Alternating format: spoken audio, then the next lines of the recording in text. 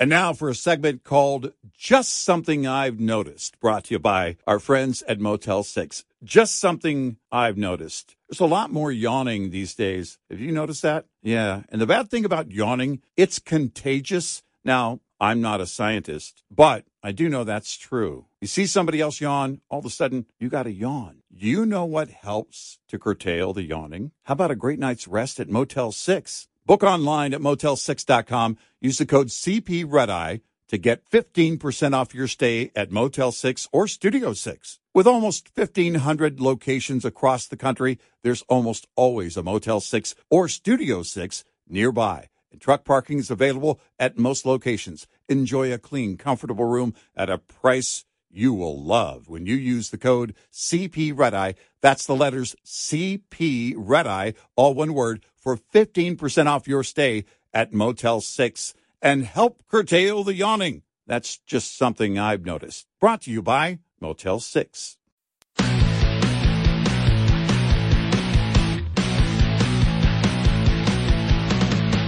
Now, it's Red Eye Radio. Gary McNamara and Eric Harley talk about everything from politics to social issues and news of the day. Whether you're up late or you're just starting your day, welcome to the show. From the Uniden America Studios, this is Red Eye Radio. Hello and welcome. He is Gary McNamara. I'm Eric Harley as we begin a Monday. Gary, how are you? Well, I'm just thinking that, there's a big election coming up here in 2024, and things are extremely serious. So could we, to Republicans in Congress, look, just consider this. No necking in movie theaters for a while, okay? Was that necking what they were doing? I just wanted to use that term since I haven't used that term probably since I was a senior in high school.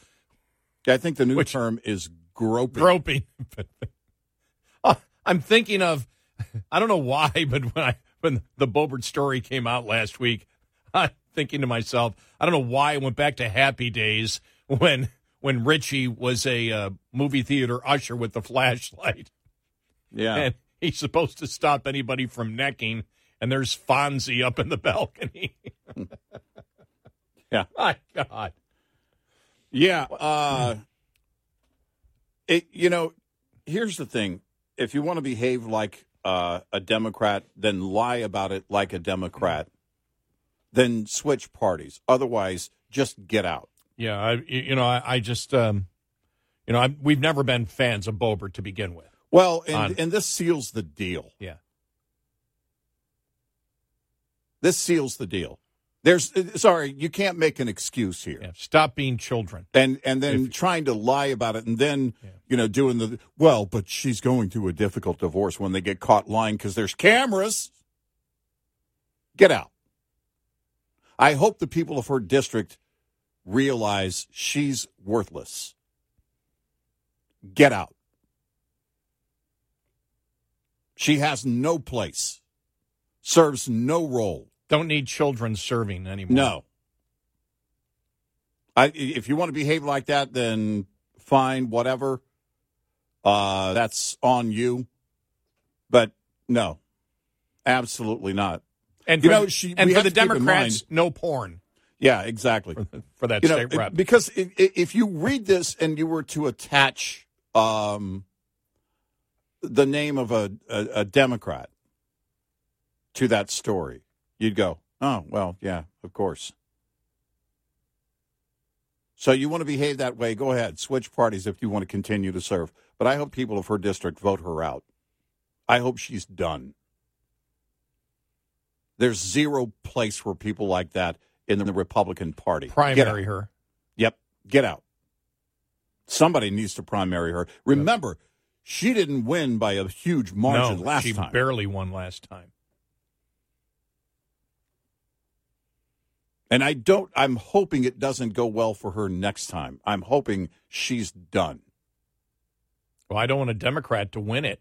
No, I certainly don't. But, it's interesting because they were doing the breakdown of that district, and a lot of the districts, including a couple of districts that surround our studios, have turned blue, and it's because of the migration of people. But in her district, the same thing. It happens quite a bit, and those are the things you can't change. But what you can control is your own behavior. What you can do is try and earn it. What you can do is show to your constituents that you care about the issues, and also that you're going to represent them in a way that is meaningful and thoughtful and not like that of some teenager. But I got to be honest with you, I'm reluctant to say teenager because you'd have to go back to our days last time teenagers were behaving like that. Now teenagers will barely text each other, let alone grope each other in a theater. Yeah, I mean, I just, and yeah, it does, but that's her personal life. Will it affect in a close race? Can it affect the race? Should a Republican politician, Democrats may not care about it, but should Republicans care about the fact that when you are in a district in any district, that that your personal actions or public actions, because that was in public. Yes. Can affect. That's not her personal life when she carries it into public. Right. Can affect whether people view you as actually being serious about getting things done. Nope. It'd be one thing if she were only making a little too much noise, laughing a little too loud. Yeah. That's not what was going on there. That's what led to the complaint, that and the vaping. I don't know what kind of arrogance leads you to do or how much you have ingested. And then if it's true that she said, do you know who I am? Do you know who I am at that point? Mm-hmm. Get out. Yep. Get out. We're all learning exactly who you are now. Look, we're in serious times now. We need serious people. Yep. If you're going to behave that way, and this is we said it back when the posing with the guns and all of that, mm-hmm. And I don't have a problem with that if I believe that is who that person is. I just didn't buy it for whatever reason back then, but. It was, I was willing to go, not a fan of that because it looks like posing when people do it. But it can be different depending on who you are and your experience in life. And if, when back with Sarah Palin, there were pictures of her all the time as governor of Alaska. And then after that, doing lots of things outdoors. Well, she lives in Alaska. You pretty much have to do everything but sleep outdoors. And it fits, the profile. It fits the person and who they are.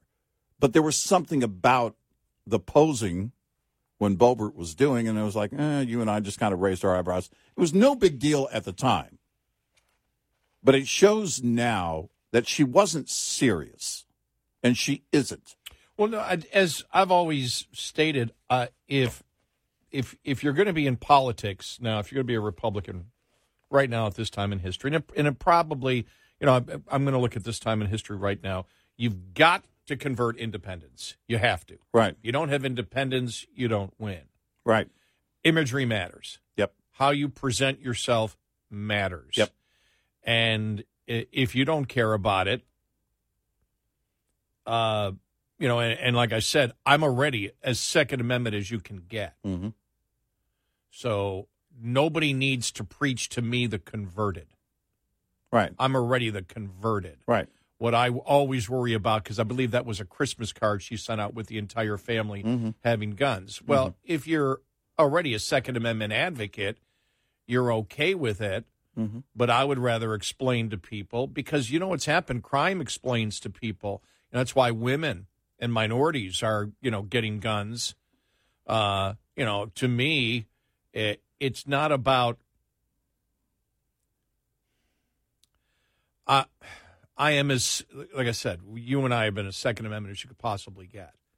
Yeah. But I don't want to boast through imagery something that may turn off an independent that I can grab. I don't have to give up my beliefs, but how I promote my beliefs is important. Look, if you attend an event, and you're promoting that event, and it's part of, supporting the issue and everything else, I get it. Where it actually means something, I get it. But where it comes off as posing in order, to patronize, it's, it frankly just doesn't work for me.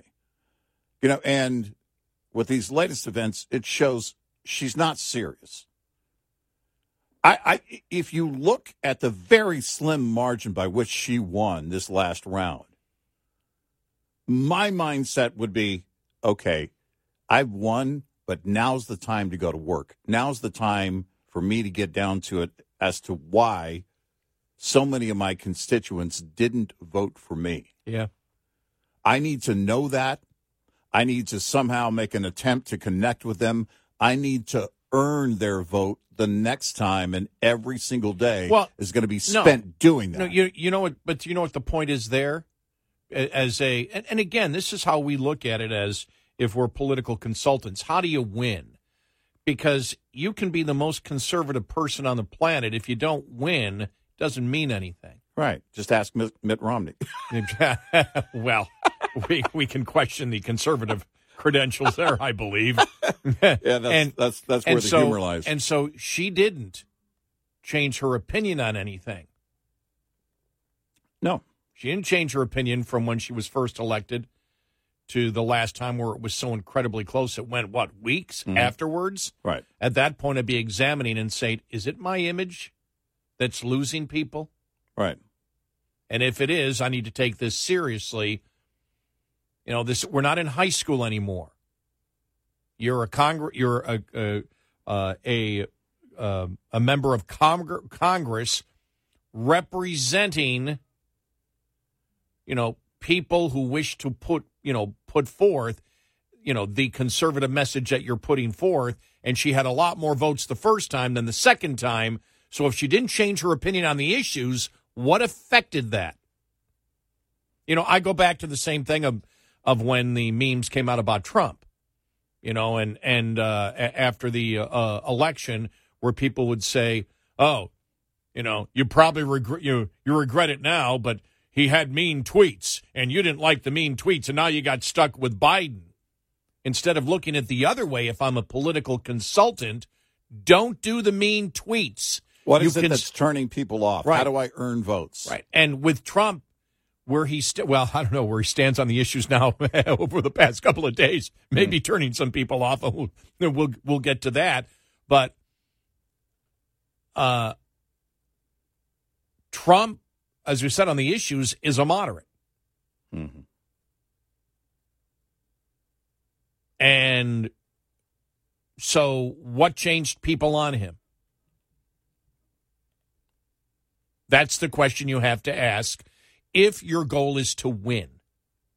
Well, and, I thought about it over the weekend. I thought, you compare Boebert to like an AOC.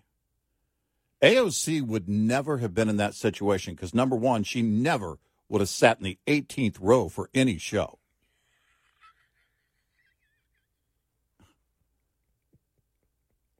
Ew.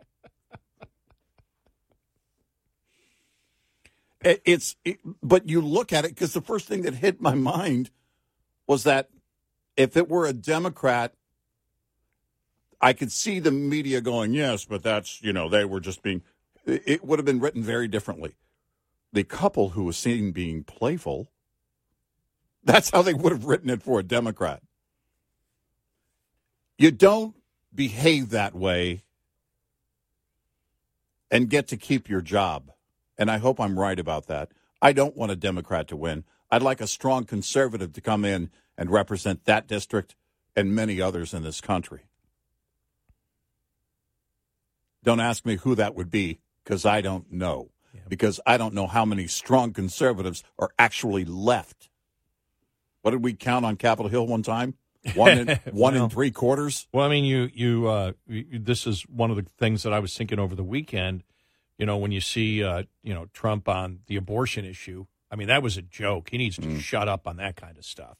Well, I can solve it. I can solve it and makes both sides happy. No, you can't. No, you can't. And this is not. And you talk about the horrible timing. That was quite the opposite of 2016. When he was talking about illegal immigration in 2016, the timing was right because so many things were in the headlines and so many issues were on the table regarding illegal immigration. But this is the worst timing to bring that up and try and pretend like you can appease both sides. Number one, I don't know why you would want to do that. Well, you had that. You had, his was it on with Megyn Kelly on the transgender issue?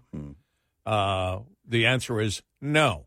Mm-hmm. That's what it is. Be like Gronk, the former tight end for when he was asked here in the last couple of days, would you think men should be playing women's sports? No. And on the fact that he was hemming and hawing on that one, and then you take his 10% tariffs on everything coming in, that's a Bernie Sanders position. Well, Bernie Sanders said it. Yeah. Someone asked him, do you agree with the tariffs? And he says, yes, I agree. I agree with Mr. Trump on the tariffs. Which means I have to ask this question. If you knew Trump had the opinions of a liberal Bernie Sanders, would you still vote for him? Well, yeah, if you took the names out of it and then wrote where they stand on the issues and vote for the candidate, which one would you end up voting for? Well, the 10% tariffs is a Bernie Sanders position. Yep. On the abortion, it's like that was I really don't want to comment on that. I'm going to make something up that I can please both sides on the abortion issue. When I heard that, I burst out laughing. I just went, stop it. Right. Yeah, that's not a negotiation. And on the transgender issue, it went back to when he ran the last time. Remember the whole thing about would you allow men to use women's restrooms in Trump Tower? Mm-hmm. And he said, yeah. And then he used the excuse, well, it wasn't a big issue back then. Yeah, it was. We were talking about it. Oh, actually, it was a huge issue. Huge issue back then. We'd been talking about it for a long time. Because in the field of issues at that time, nothing else rose to that level. That was actually, for a while, that was the issue. Yeah, because that was the bathroom issue. Yes. And that was a huge issue. Exactly. And remember, that was the first time Target had to do a turnaround. Yep. We got a great show ahead. 866-90-RED-EYE. Get in touch with Red Eye Radio, toll free at 866-90-RED-EYE. And now for a segment called Just Something I've Noticed, brought to you by our friends at Motel 6. Just something I've noticed. Bargain hunting is back. I mean, bargain hunting's always been around. We always love a great deal. But man, everywhere you look, people are bargain hunting. There's so many great ways to find great deals. Hey, I have a great find in your bargain hunting journey. Book online at Motel6.com. Use the code CPRedEye to get 15% off your stay at Motel 6 or Studio 6. With almost 1,500 locations across the country, there's almost always a Motel 6 or Studio 6 nearby, and truck parking is available at most locations. Enjoy a clean, comfortable room at a price that's a real bargain when you use the code CPRedEye. That's the letters CP Red-Eye, all one word, for 15% off your stay at Motel6.com. That is a bargain. That's just something I've noticed. Brought to you by Motel 6. What's up, everyone? It's Reality Steve, your number one source for all things Bachelor Nation and reality TV. Every day, I'm giving you the behind-the-scenes juice and your info on all your Bachelor Nation stories, and also interviewing some of your favorite reality stars. My name has been synonymous with spoilers, but I'm so much more than that. Give me a listen. The Reality Steve Podcast, part of the Believe Network. Just search BLEAV on YouTube or wherever you listen.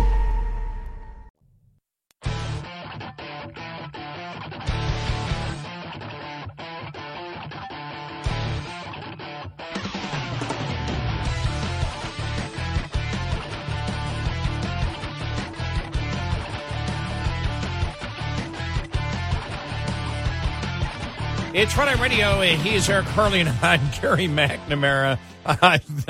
I'm sorry, but Chicago Mayor Brandon Johnson announced that his administration is exploring a city-owned grocery store or stores as a means of promoting equitable access to food because stores are closing down because of the crime. Yeah.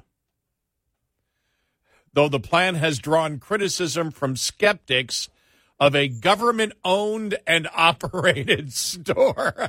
Well, tell me that those who take directly from the shelves without paying in a blatant fashion wouldn't look at that opportunity and say, "Well, I'm a taxpayer. You can't arrest me anyway. I'm a taxpayer." Right. This is my stuff anyway. I'm glad you said that because that was the first question. That was the first thing that came to my mind. Yeah. Aren't you then, by opening up a government grocery store? If it's funded by the taxpayer. Right. If you're allowing shoplifting of private property. Then you should expect it to be the case here. I'm a shareholder, y'all. I pay my taxes. Give me some food.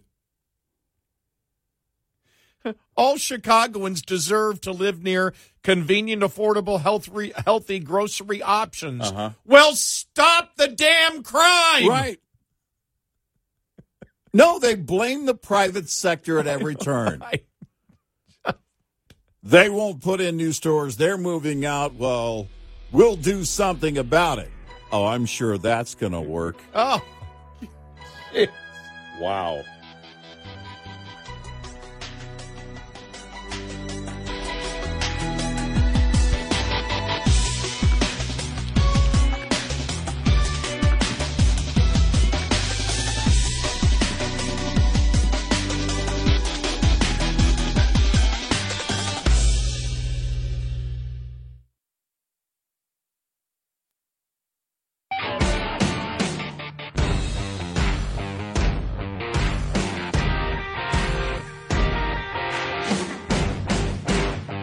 You're listening to Red Eye Radio from the Uniden America Studios. And he is Eric Harley, and I'm Gary McNamara. So, yeah, when and I'm not just talking about the Meet the Press interview with Trump or the Megyn Kelly interview. I mean, it's everything that's happened over the last couple of days. I don't think Trump knows where to go. I sense, I could be completely wrong, but I sense he has seen internal polls, and just like the Democrats believe that Biden can't win, Trump is questioning not whether he can win the nomination, but whether he can win the general. Well, here's what it seemed like. But there was confusion because for him to come out and say the whole stolen election thing was his idea, not the lawyers, because that was the thing. It was the lawyers that was telling him, and he's coming out and saying no. First thing I thought of was, does that make him now liable in a Smartmatic or Dominion suit? Now he didn't say specifically about that, but I went, whoa, is that opening it up? Is that opening it up now to Trump? Because it wasn't really Trump that was talking about Smartmatic and Dominion. That was his lawyers. Mm-hmm. And his lawyers are being sued for that. Right. And so when it comes to Smartmatic and Dominion, I'm talking about the civil lawsuit there, because that's the first thing I thought. I go, oh, he's getting close to opening himself up now, to liability there. But on everything else, on abortion, the transgender movement, on 10% tariffs that he had come out with, which is a Bernie Sanders position, I'm thinking to myself, he's confused. He doesn't know where to go. Well, there are a couple of things. While we were on vacation, it hit me that there really is, if you look at it right now, there would have to be a monumental shift with the Republican Party for him not to be the nominee. Mm-hmm. I mean, it is right now, it feels like we're already past Super Tuesday in that regard, just because the polls are so heavy in his favor. So if nothing shifts there, he's the nominee. So what I'm wondering is, to add to your point, if they've looked at the internals going, there's no way you're not going to be the nominee, but here's your brick wall. Your brick wall is the general. And this is where right now you have to start turning that. You have to start winning over the independents, which either party has to do. That's the only way you get to the White House, is if they're on your side. And they're trying to figure out, or he's trying to figure out, how to do that. I don't know what the internal polling shows, but it doesn't matter. The wide polling shows that he'll be the nominee, but independents aren't with him at this point. And how do you win those over? Well, on the abortion issue, it looked like, just go each topic at a time. On the abortion issue, it looks like he's trying to, because first off, as we stated before, the American public on abortion, and the discussions that I've had since the Dodd's decision is exactly where I think he's thinking the American public is. And as we've stated before, I've stated before, every interview I've done with a liberal who was pro-abortion, and every one of them was a woman. And every one of them said, it's my body, don't tell me what to do with my body. And I said, fine, then you are for abortion till birth. Well, no. Not one of them said they were for abortion till birth. None of them. You see how terrified the Democrats are to talk about abortion till birth. Right. That's been actually a huge story the last couple of weeks. They won't answer the question. Nobody will do it because America is not for abortion till birth. And we said, well, that's the problem that Democrats are always going to have on abortion, is the fact that all those arguments go away. It can't be the it's my body argument goes away if you say, well, no, just to the second trimester. And that was the majority of women that used that. That was their argument. It's my body. Don't tell me what to do with my body. Okay, fine. Then you're for abortion till birth. Well, no, that's immoral. Why? Do you believe that at some point then that the fetus or the massive cells, however you wish to describe it, becomes a human being? Well, yes. Well, then it's not about your body. You've just admitted that there comes a point where if it's a human being inside you, you don't get to make that decision anymore. So it's not about your body. And I got the blank stare. And I got, well, you're just a talk. I actually got that one. You're just a talk show host and you know how to argue these things. Well, no, like I was doing a calculus problem or something. I was like, no, this isn't that hard. And so, as we have stated, the American public does not believe in abortion till birth.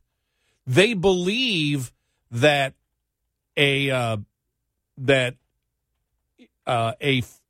fetus becomes a human being sometime while the baby's in the womb. The majority of people, they just can't figure out what it is. Yeah, they just don't know what it is, and I think that's where probably Trump is going. But you're never going to convince either side to agree and say, whatever it would be. Well, 11 weeks. I'm just throwing that number out. Why 11 weeks? It's an arbitrary number. When does life begin? And that's always the question. And that's what the Supreme Court said. We can't decide what life is. The American public needs to do it. Well, the American public, the majority, knows that it becomes a life, believes it becomes a life inside the womb. They just don't know when. Right. And then the Democrats don't want to set a time limit ever on that, which is why they won't set a time limit on that. Yep. Individual people will when you meet them, even if they're liberal, but the Democratic Party can't do that. So I believe that's where Trump is trying to figure it out, but there's confusion, I believe, in there when he said, I'll find a spot where everybody is happy. Well, I burst out laughing. Well, you know that's not the case. Well, and that spot really doesn't exist, which is why they don't take this up on Capitol Hill. Right. And on the transgender movement, when he was hemming and hawing on that, and actually said, well, they're saying that there's, some ways that men can get pregnant. Mm-hmm. It's like, shut up. What are you doing? I mean, it's just like, and there's something where your biggest threat, if there is a threat to him right now in the primary, is Ron DeSantis, and he's very clear on the liberal transgender movement. There's no question on that, and that's one of those issues that you could lose people in the primary on. But on the, and on the other one, the 10% tariffs on all products coming into the country, I think you'll get a ton of Republicans, because so many Republicans are not capitalists anymore. So many Republicans buy into the populist socialism of the day. Well, our guy can manipulate an economy to success better than the other side. I'm curious to see where the farmers are on that. Look, when he was at when he was in Iowa the other day, man, the crowd response was huge. But I'd love to see the poll where the farmers are on that. And those farm states on tariffs, they know, they lived through it. And they were screaming, we don't want the government money. We want our trade routes reestablished. That's what we want. And we don't want a threat to those in the future. And that's exactly what that would be. Now, well, to anybody, any producer in America that exports. And when it comes to economic things, as we know, Trump's economic advisors were at first very protectionist. When he got into office, very protectionist. He got blowback. Next thing you know, you've got Steve Moore as one of his advisors. You've got Larry Kudlow. All of a sudden, he put in two huge capitalists in there and ended up, even though he promoted that NAFTA was gone and completely reshaped by USMCA, it wasn't. No. It was almost all the same. And as we have stated, the parts that he actually promoted on auto parts made it more expensive to produce auto parts in North America. I'm like, wow, that's the part he's promoting, is the part that he wanted that makes automobile parts more expensive to make in Mexico, United States, and Canada. But other than that, it was the same. But we see now that's all coming. That's actually doesn't even matter anymore with the EV thing now, because the EV thing is just destroying everything. And we'll get to the automobile strike here in a little bit. And I saw the Democrats and populists, the only thing they were talking about is the CEO's got raises way more than. It's like, that's not the point. That's not the point. Well, it doesn't matter. You could take all that money back. How far is that money going to go? Is it going to make the companies profitable? And how far would it go if you took 100% of the CEO salaries and spread it out over all of the workers? Really, how far would that go in making the company stable and profitable? That's the question. Trump's never going to put a 10% tariff on all products coming in from everywhere in the country. That can't happen. That won't happen. No. But the fact that he's promoting that, which is a Bernie Sanders opinion. And we stated this before. We did this in 2016 and got, criticized for it. But it's like, hey, well, Bernie Sanders is right on that one. Yeah, right. Well, there's a reason it ain't going to happen. Yeah. Because you're not going to, you'll never get a consensus. You won't even get close to it. And automatically increasing inflation 10% is not something that's going to do any good for your administration or Republicans in the future. While throwing a massive hit to domestic production and exports. Oh yeah, it would be catastrophic if you were able to get that done, which is again why it's never going to happen. But that's why you and I talked about over the weekend, with the Democrat stuff going on and with the Republicans, it was like one of those frustrating weekends where we're just like, oh man, is anybody focused? Yeah, is anybody focused on anything? You've got all of these things on the table that Joe Biden is delivering for you in your message. Yeah. How about you do that? Point. That's all you have to do. Point. Been saying it for years. It was a frustrating weekend. Yeah. Yeah. 866-90-RED-EYE. We'll be right back with more Red Eye Radio with Eric Harley and Gary McNamara. Afford Anything talks about how to avoid common pitfalls, how to refine your mental models, and how to think about how to think. Paula, while certainly you can mess up on $1 million a year, it is far less likely than it is on $30,000 a year. Right. I would meet wonderful people that were struggling with a budget that was super tight. It was 100%. You need to make more money. Make smarter choices and build a better life. Afford Anything, wherever you listen.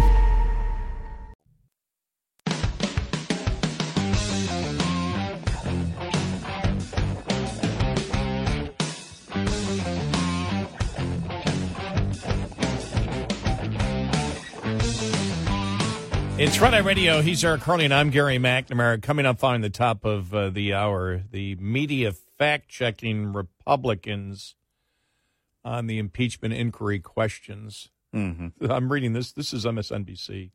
This is a banner that they had up about President Biden. The claim from Republicans. The president lied to the American people about his knowledge of his family's foreign business. Fact check. It's unclear whether the president purposely misled the public about what he knew when he said that his son Hunter did not make a profit in China. Hunter has since admitted that he did. Yeah. The guy who lies constantly. Oh, there's no evidence he purposely did that. Uh-huh. So now it's, I mean, this is a wall they're trying to set up. And as we said, the what they're communicating is the entire Biden family was corrupt, and Joe didn't know it. Yeah, right. His entire family. By the way, some Republican has to say that because we've been stating that. That's what they're communicating now. I don't know how that hasn't been the case. I mean, because the day it was announced there was a special prosecutor on Hunter, the liberals and the liberal media went and basically said, see, this is not about the president. It's about Hunter. And the rest of his family. Right. Everybody was involved in making money. If you're carving out Hunter, you have to carve out all of them in the family that received money, period. Yeah. Because they're all a part of what Hunter was doing, and now there's an admission from the left that Hunter was making money, that it was the illusion of influence peddling or the illusion of access. Mm-hmm. You know, somebody, I think it was John Solomon, talked about the illusion of access. He goes, but there was access. There was no illusion of access. Right. It was there. We've always said the illusion of influence peddling. Mm-hmm. But the Democrats are now to the point that, yes, Hunter did this and Hunter was wrong, but it was all an illusion. Well, no. I mean, that's what Goldman said. They got access. Right. Yeah, right. But they got access. But they're at the point now where Joe was walled off from all the corruption of everybody in his family. Right. That's what they're actually communicating. The family guy doesn't know anything about anybody in his family. Top of the Hour News is brought to you by House Products. Visit houseproducts.com. This is Red Eye Radio on Westwood One.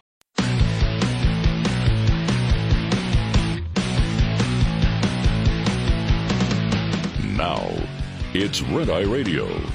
Gary McNamara and Eric Harley talk about everything from politics to social issues and news of the day.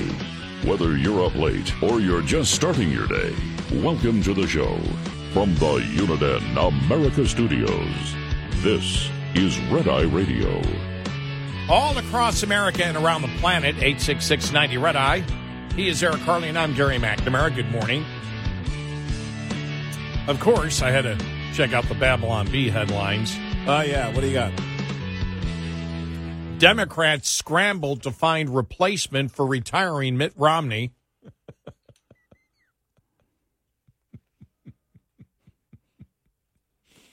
I love it.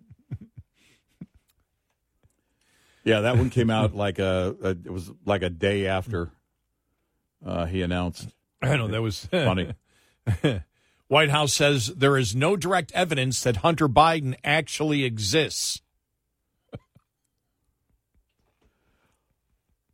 I wrote my own, but you would have to do so much homework in order to make it funny. And it was Liz Cheney pulled over for speeding on her way to Utah. You see what I mean? You got to do you got to do a little bit of homework on that. Yes, you do. A little bit of homework. But it's interesting. You were reading from the Babylon Bee, and I'm reading from thehill.com, and it's almost, well, it's kind of funny. It's not near as genius as they write over at Babylon Bee. But here's the headline from The Hill. Mike Pence says he hasn't made a decision on whether to get the COVID booster. Why is that funny? But it's funny. I read it and I was just, that is funny. That's hilarious. What it should be, the translation is, Mike Pence doesn't want to tell potential voters. Mike Pence doesn't want to take a position on vaccines. Right. Yeah, there's the direct translation.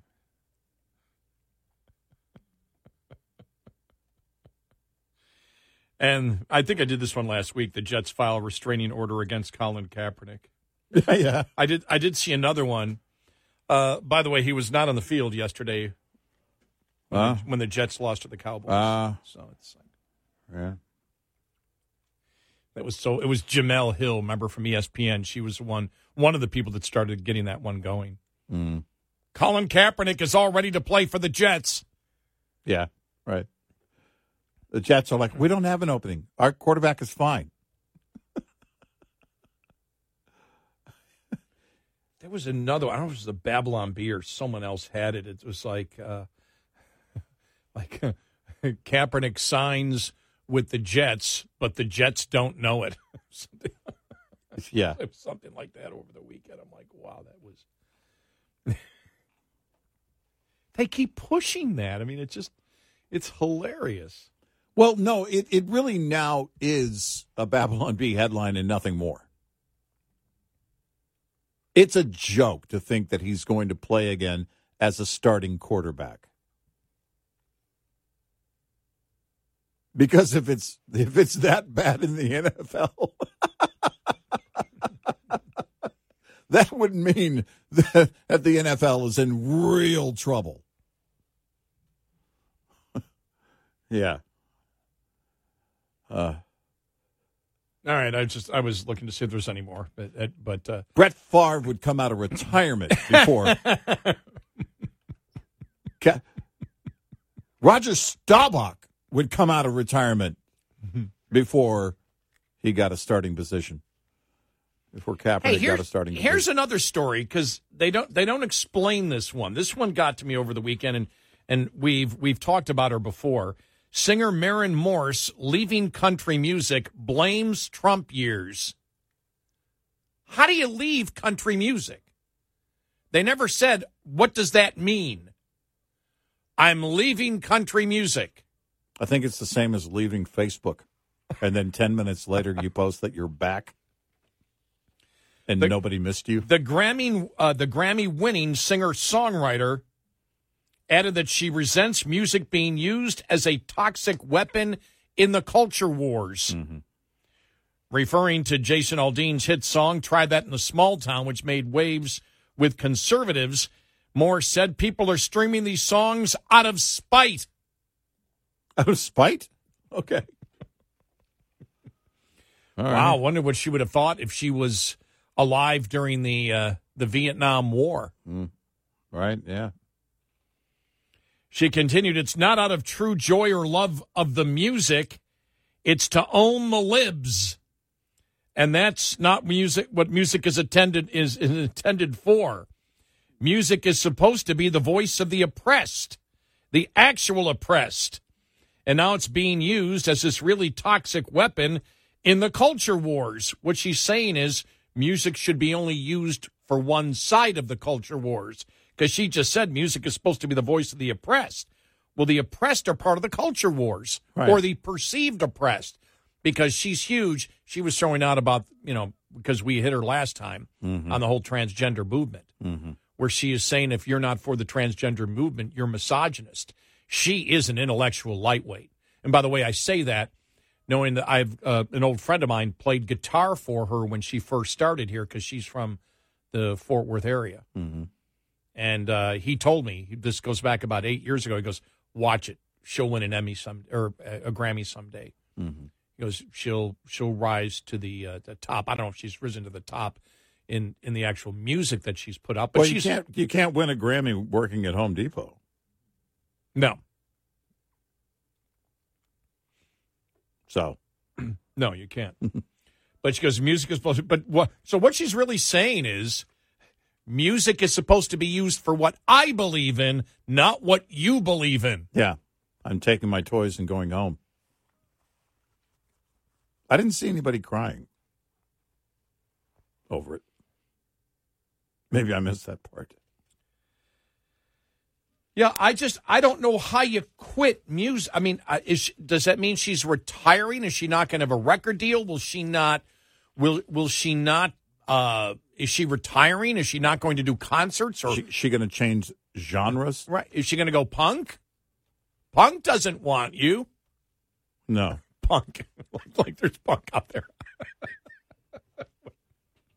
Well, in 2023, if you do God Save the Queen, it means something totally different. So. But how do you, I'm going to quit country music. Why? That's all. Where are you going? She admits. And why should we care? She admits that her music is promoting an agenda. She admits it. But she doesn't want music of her style that promotes a different agenda. That's almost like you and I saying, well, you know something? I say there's liberal talk radio, not much of it. There's liberal podcasts out there, and I don't like it because nobody should be talking about liberalism. So I'm going to quit my conservative talk show. I'm not going to live in a world where people disagree with me. What an intellectual lightweight. Or maybe Seriously. What she means is, the entire base, the majority of the base for the entire genre is not on my side. Maybe I'm not welcome here. Maybe there's the translation. Dixie Chicks learned that the hard way. Well, but, you put out... by the way, with a relatively mundane comment. But you put out you don't have to go to the award shows. You don't have to play with other musicians that may not hold your political beliefs. Nope. But you could still have a career and promote what you believe. Why won't she do that? Doesn't it sort of remind you a little bit? Remember after Trump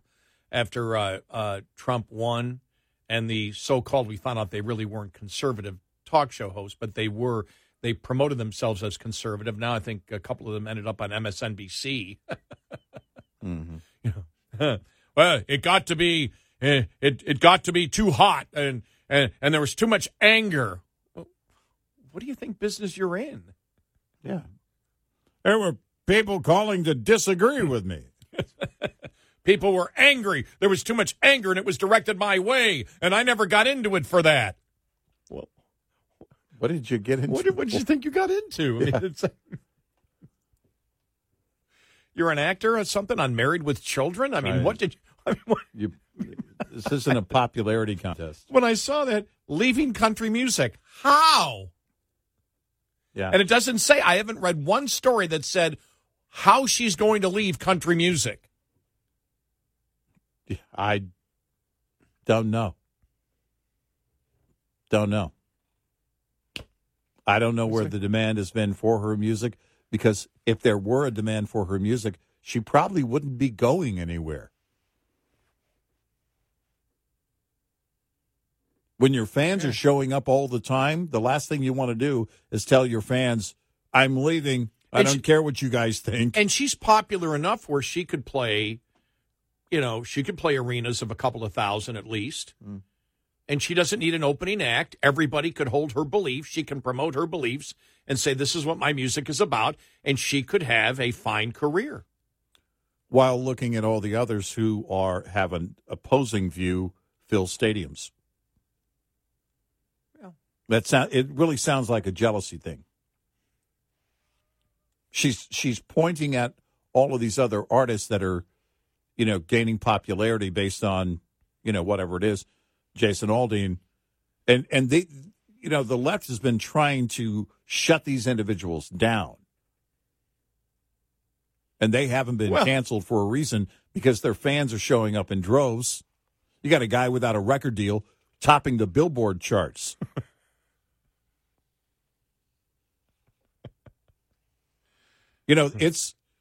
It's not easy to be an artist. You've got to be and consistently maintain a fan base of any size. It takes work.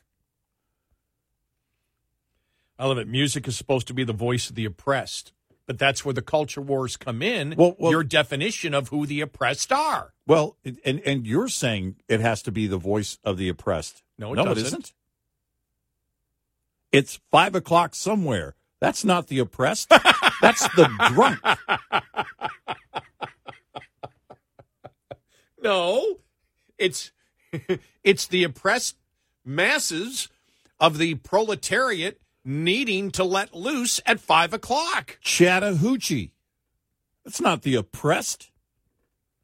We're skiing in our blue jeans. Water skiing in blue jeans.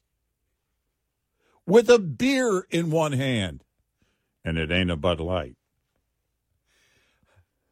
Islands in the stream.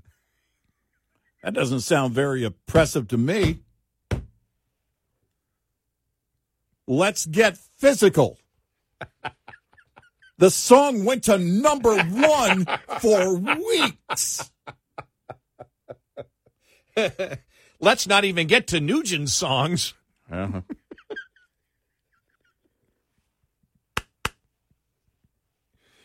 I love it.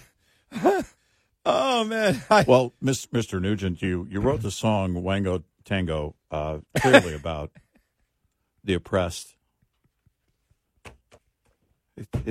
Could you explain? Is that a small nation? Where is it on the map? What is this what plight are you supporting? And of course the illness, cat scratch fever. We all know that many have suffered.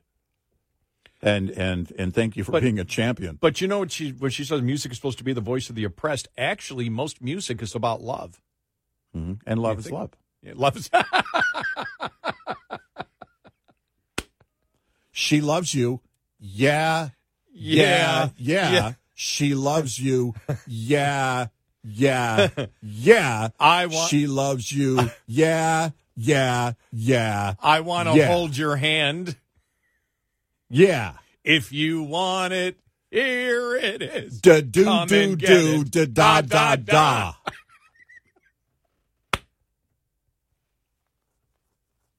Which is clearly about infants.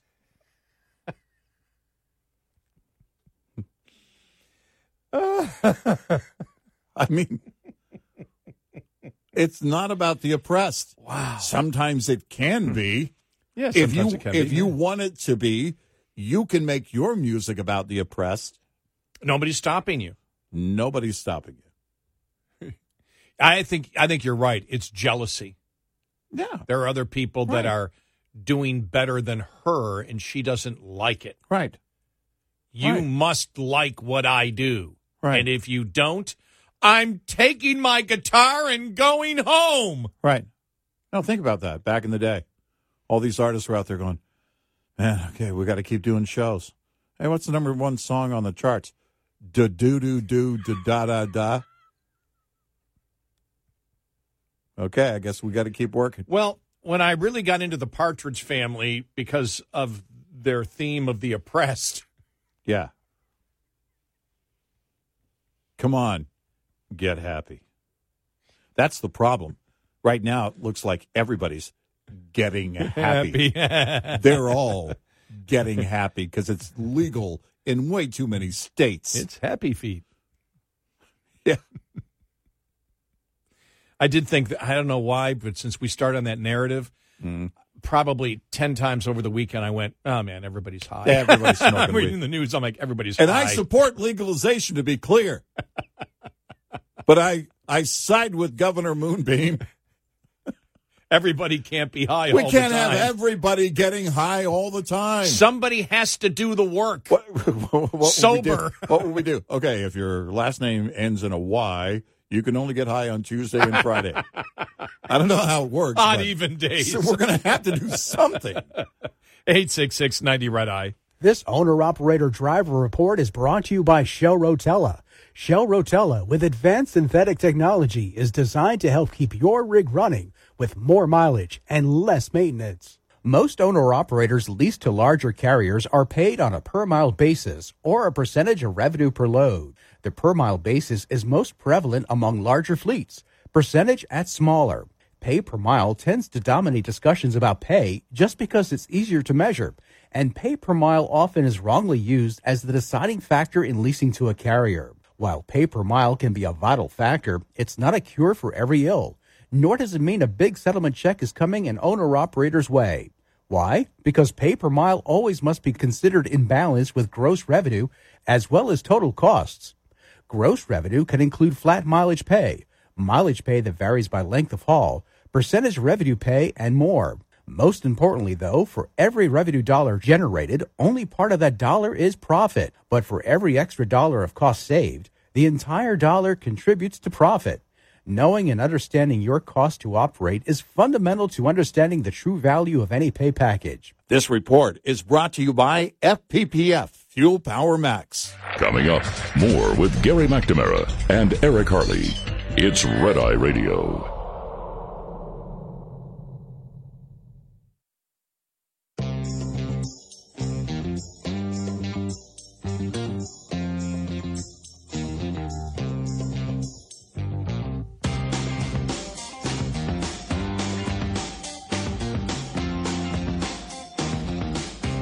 It's Red Eye Radio. He is Eric Harley, and I'm Gary McNamara. Coming up on the show, we did mention it earlier, just start the show, but the Chicago mayor now is considering creating city-owned grocery stores.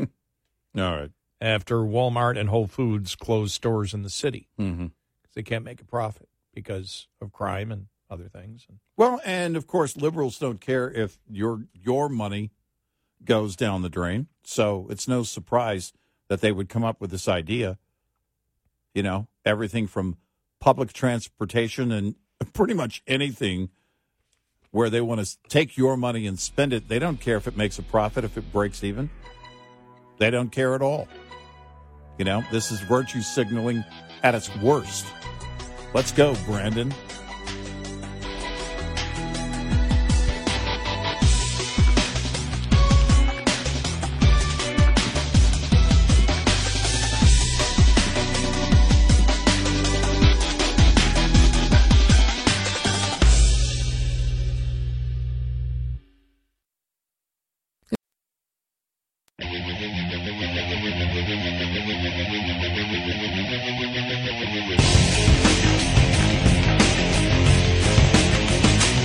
So good, you know you want to listen again with our podcast, available on our app and at RedEyeRadioShow.com.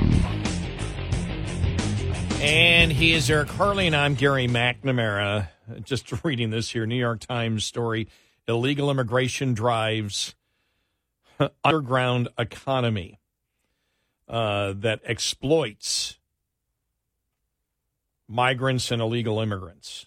Illegal immigration to New York City over the last year and a half is driving exploitation in the workforce where border crossers and illegal immigrants are preyed upon and swindled into jobs that leave them with few earnings. You see the picture of the video of the train in Mexico heading towards the U.S. border with just, I don't know how many people around the train. Yeah, right. But it almost looks like, the coal or the stone cars, where then people are just sitting in there all right, waving, here we come to the border. Mm-hmm. It's like, well, what else did you expect? Yeah, is going to happen. Well, that was the next after the massive caravans were coming to the border.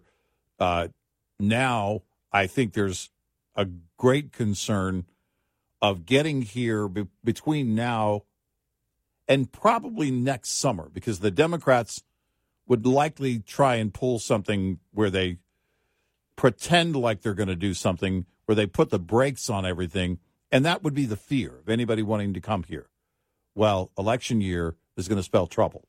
I need to get here before the cold weather hits. I need to get here certainly before spring and the election season starts to ramp up, because that could change things for me in trying to get in. And that's what you're going to see between now and the end of the year. I did see where on social media yesterday, Kathy Hochul, the governor of New York, at the Bills game. And she posted a video of her greeting fans and high fives and all that. Just a few. It was only like 10 seconds. Right. There weren't like a ton of fans doing. There was like maybe 2 or 3.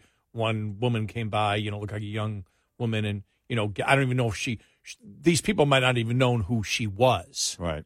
Yeah. There's hundreds of people walking into you don't know who somebody is who's all dressed up. But it's like, there she is, Kathy Hochul, go Bills. Yeah. You should. Now, she's from the area. She's the governor. She's in Albany, but she's from that area.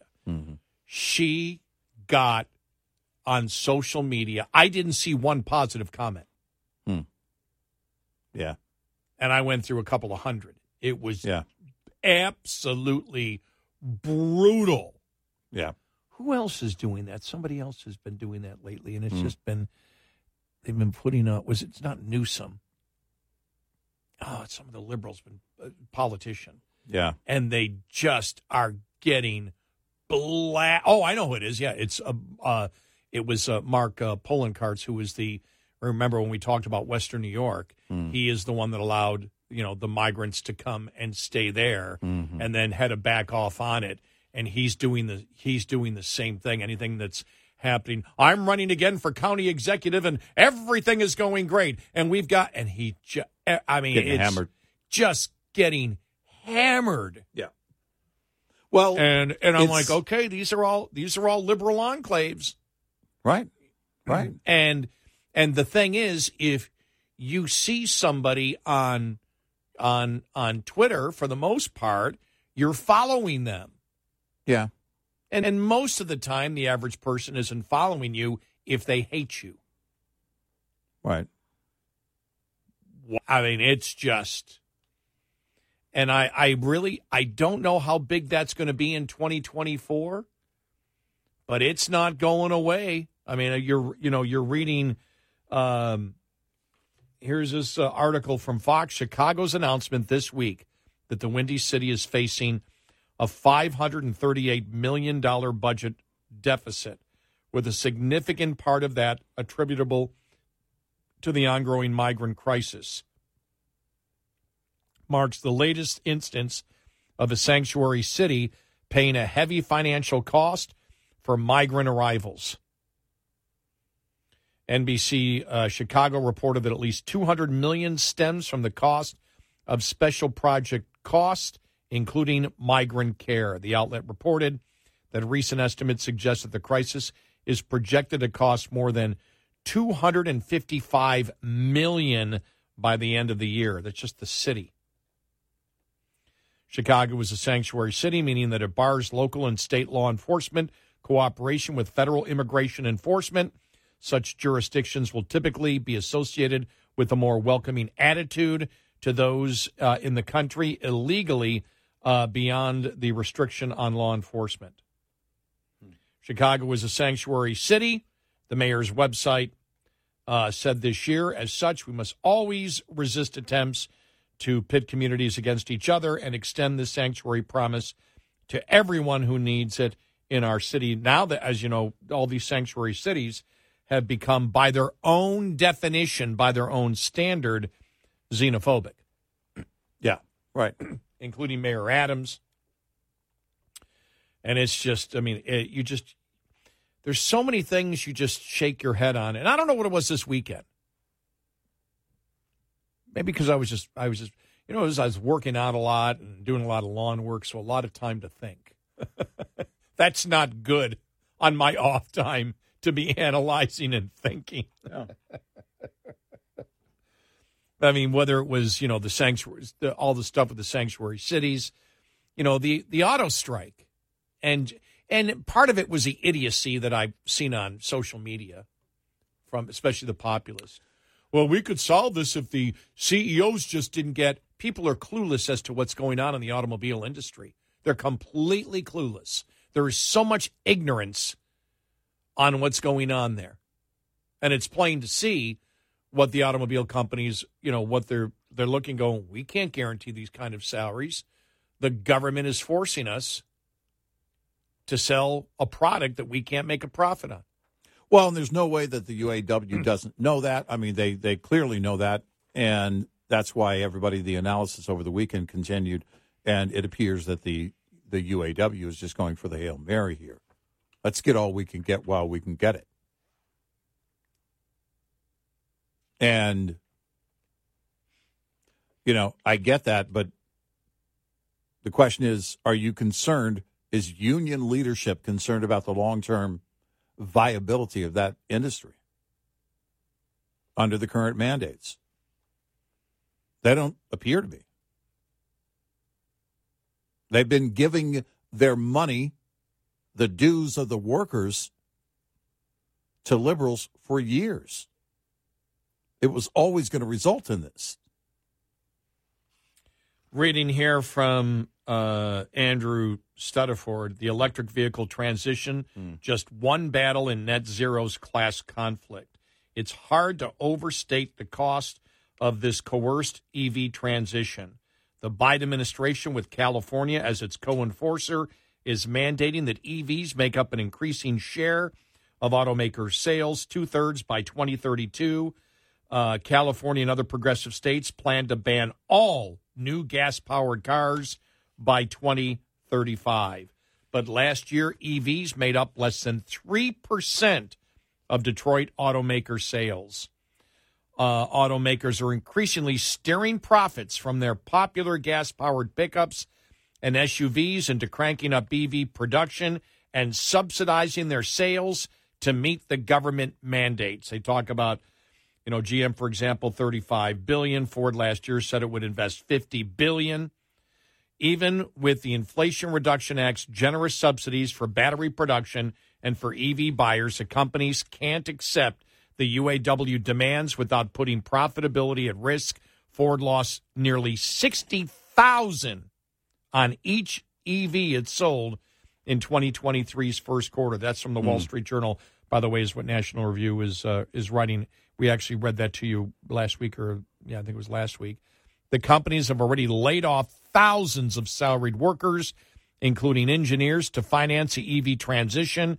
Assembly line workers so far have been largely spared, but Mr. Fang knows that automakers will ultimately have to shut down union plants that produce gas-powered vehicles, as what happened to the Jeep Cherokee plant last December.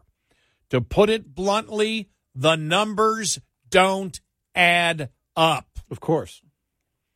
Automakers' profits are very likely to be consumed by the cost of the forced switch to electric vehicles, and car workers' jobs are going to be consumed by the reality that it takes fewer of them to make EVs.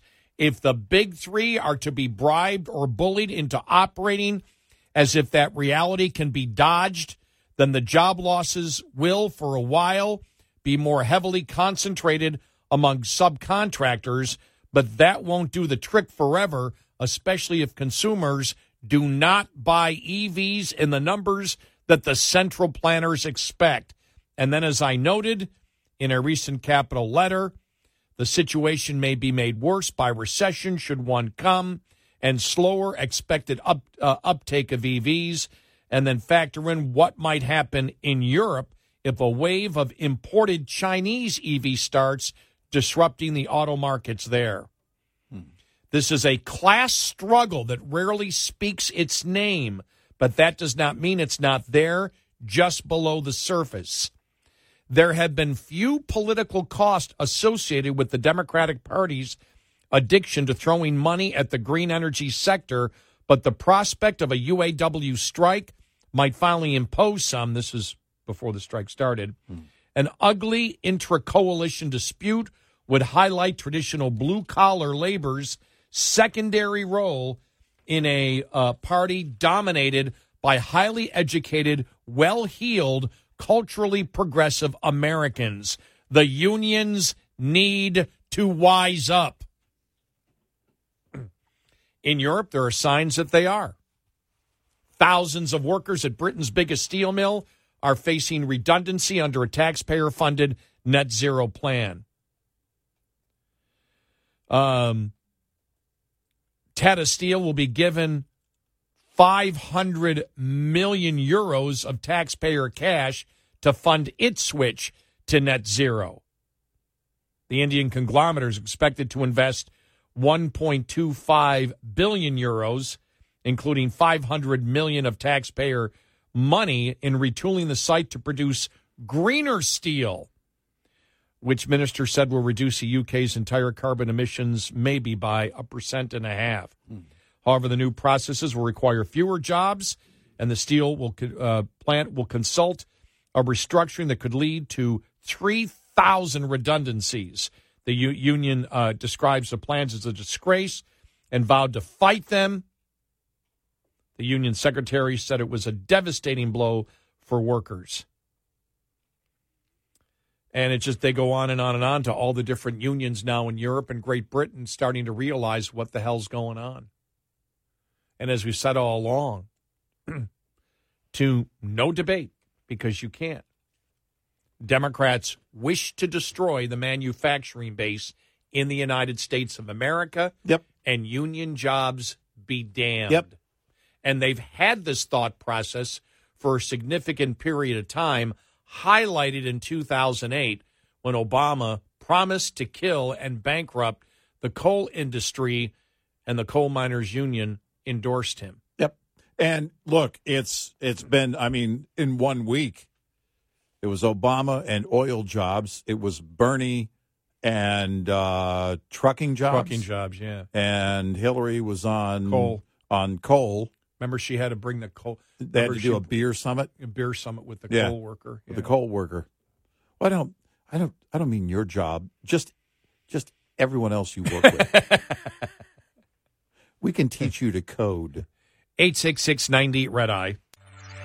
We'll be right back with more Red Eye Radio with Eric Harley and Gary McNamara.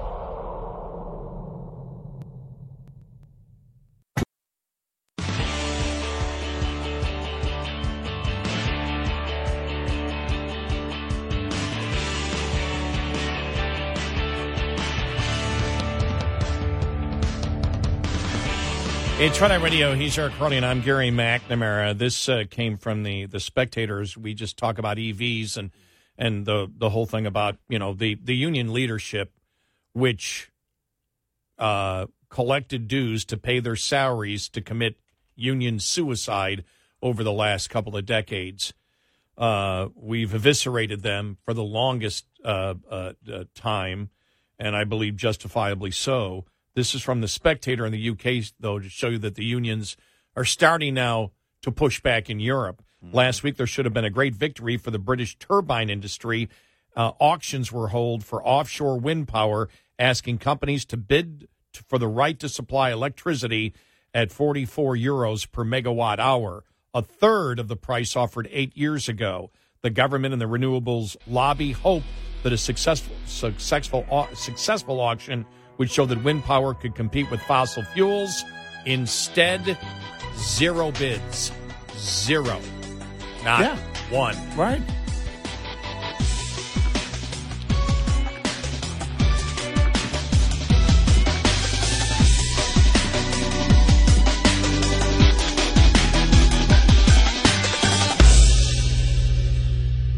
This is Red Eye Radio on Westwood One.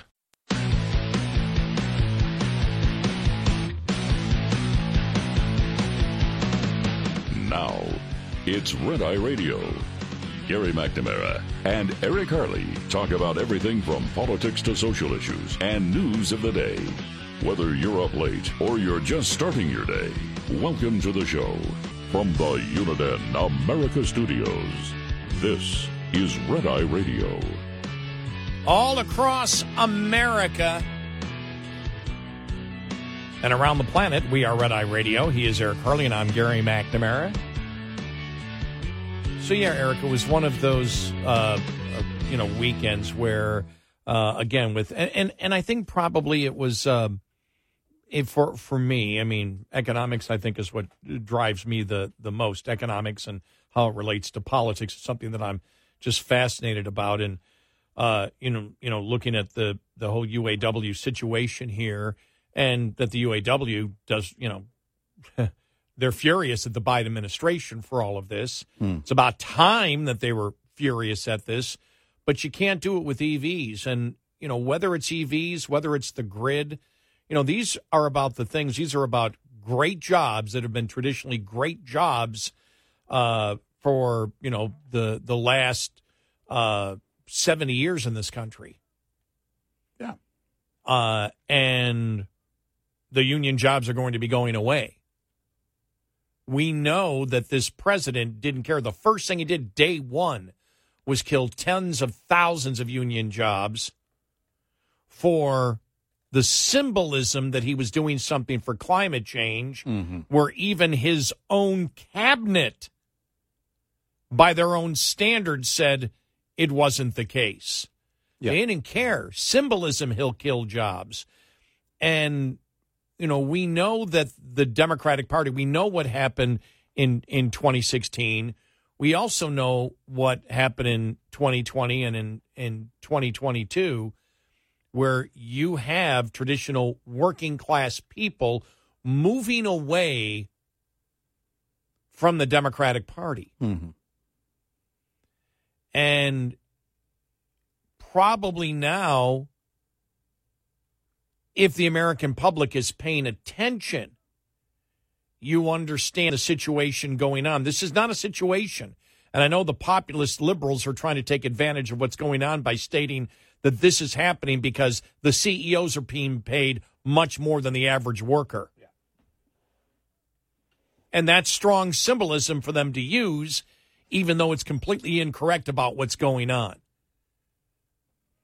And you had Larry Summers, again, not a conservative, not a Republican, but an economic advisor and for Biden and Treasury Secretary for Clinton, a lifelong Democrat who said his fear is that it's the end game. They're going for everything they can because they don't believe they're going to be around in a couple of years. The UAW feels that thousands, tens of thousands, and maybe even more of good union jobs will be gone because the insanity of mandating EVs when people don't want them. And it's just the thought, and I think one of the things, you and I get furious about this. I don't know. I don't even sense yet that there's a fury, that there is a real understanding even from the Republican rank and file. I mean, the Republican voter, how serious all this is. I don't sense an anger. If you're going to be angry about the culture, the culture wars out there, I understand it. But the insanity of the economic issues that are going on right now should bring as much or even more rage from Republicans, and it doesn't. You know, you and I have talked about the state of Texas. The Republicans in the state of Texas over the last decade should have been screaming about the federal subsidies and what was going on with wind and solar. We saw it. Instead, they were taking awards. Yeah. It's and I view, you know, this weekend there was just, whether it's the state of Texas or whatever, just so much politics being, you know, thrown out instead of a focus on the issues. And I know there can't be a focus on the issues all the time, and I know that at times I may get frustrated when others do not, but there's always been an underlying frustration over the last couple of decades with me as to where the Republican Party is going. But, I'm not hearing a consistent focus, and I don't mean every day. Yeah.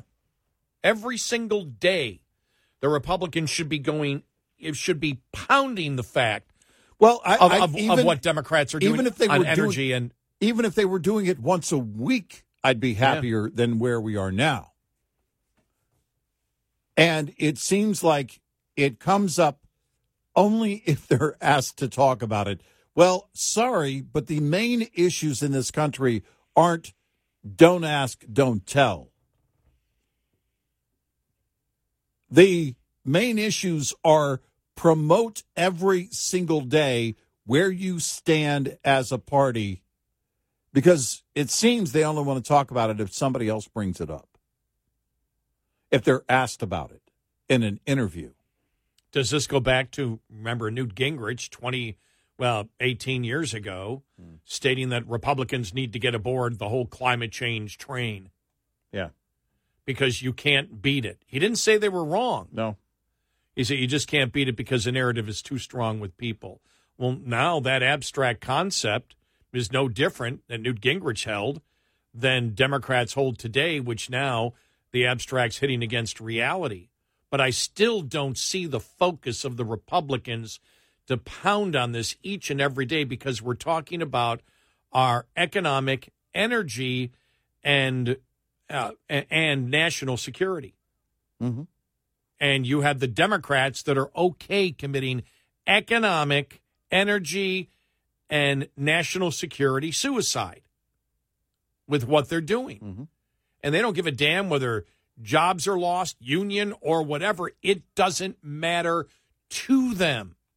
They wish to live in this delusional world that they can do what is scientifically impossible to do, scientifically and economically impossible to do, to the point where you and I get on the air every day and we're just like, this is absolute insanity. And I would expect, if I could see half of that passion and fury and anger at where Democrats are leading us from the Republican leadership, but I'm not. No, it's to the point where you and I have said about the whole thing with Biden, that if Biden decides not to run for office, what do the Republicans have? There's nothing. What are they pounding each and every day? Not that the Biden situation isn't important. It is. We've talked about it and torn it apart, and it's huge because it has to do with not only, you know, the possible corruption of the presidency, but the two-tier system of justice, the rot inside the FBI and our intelligence agencies. Those are all important things, but equally important is the Democrats attempting to commit economic, energy, and national security suicide. And I don't hear a consistent every single day, every single week. Geez, we might take once a month. Not responding to Democrats, but promoting the fact of what's going on with a consistent marketing campaign of the insanity of what Democrats are doing. Right. Because I don't sense the fury in the Republican voter.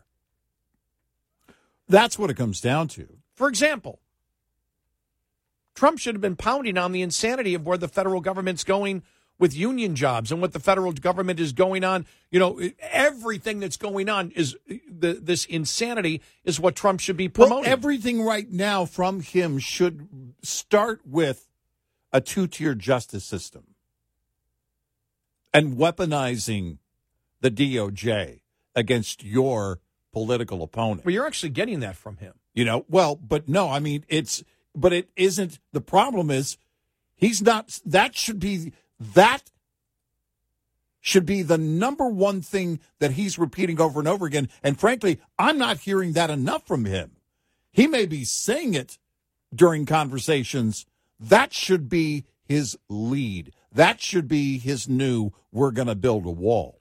Well, I also think that he should be talking about the destruction of union jobs in this country by the left, and the destruction of jobs in the grid, and, you can include and everything else. But I mean, if you look at it, he's not leading on none of the Republicans are, and that's my problem. They're not leading on this issue, and he's the poster child for the two-tier justice system. And that should be his lead every single time. Yeah, but if you're trying to get independence, that's not going to work. I don't know. Actually, I think that might work with independence. Well, I don't.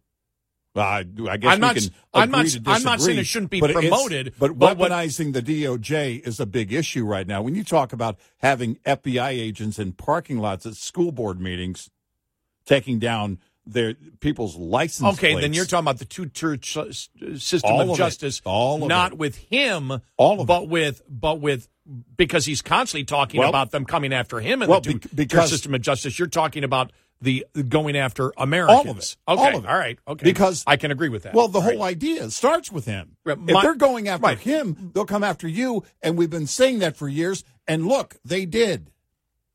They came after parents at school board meetings. And these are the things right now that are so easy. In fact, you would have to keep me from talking about them. Right. But the whole point is Congress has held hearings on that. They've had the FBI agents there. I'm not saying that they shouldn't do it more. What I'm saying is what they've completely abandoned. The campaigning. I'm talking about the campaigning. Right. But what they've completely abandoned and not pounded every single day is the economic, energy, and national and therefore national security suicide. Absolutely.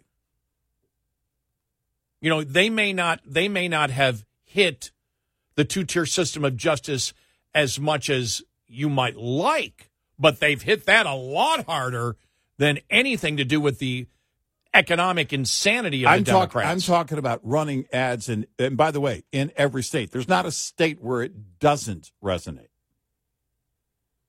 Because you look at the juxtaposition of companies and people fleeing Chicago and California and all these blue areas. Why? Because the liberals are okay with high crime, but they're not okay with you going to a school board meeting. I mean, these things are so easy to put together. Again, all you have to do is point. And it makes me wonder, seriously, is everybody smoking weed? Well, when we had, was it last week or the week before? Oh yeah, it was the week before when we had the entire concern that we might have to have rolling blackouts in the state of Texas. Mm-hmm. The Republicans should have been ready with the campaign. Yep. This shouldn't be the case where we are a massive energy producing state is having to do this. And by the way, sorry, that falls on Republicans in Texas as well, including, and maybe, in fact, at the top of that list, the current governor of Texas, Greg Abbott. You're willing to stick your hand out for the awards and for government money coming in and that kind of investment, but the real investment needs to be in traditional, plentiful, cheap forms of energy. But every time this happens, I think on a consistent basis, we should talk about the insanity of it and of electric vehicles and the jobs being lost. And the Republican Party, again, if they would put half as much energy, and again, they should be going after Biden, and they should be going after the two-tier system of justice. But if you did half the promotion, I would like to see half. I'd like to see a fifth of the promotion on all the other issues, because the economy is still one of the strongest things out there that the public cares about. Well, sure. And there's the thing, too, is that because the whole two-tier justice system and the fact that, because for me, it goes beyond just one person getting, or one group of people getting certain treatment and the others getting nothing. You have to include the economic impact on a city like San Francisco or Chicago or any of these other areas, which, by the way, they're coming to your metro areas as well. It doesn't matter where you live. If the liberals have their say-so, then defund the police is going to have an impact on whether or not you have a Walmart in your neighborhood. And that's where we are as a nation right now. That's a great point. With it all ties in with the whole Chicago thing, where the government. Think about this: the government has destroyed by their policies the ability for private grocery stores to want to be in a particular section. Right. So government causes the problem and then says the solution is government grocery stores in Chicago. Exactly. Good luck. 866-90-RED-EYE. We'll be right back with more Red Eye Radio with Eric Harley and Gary McNamara.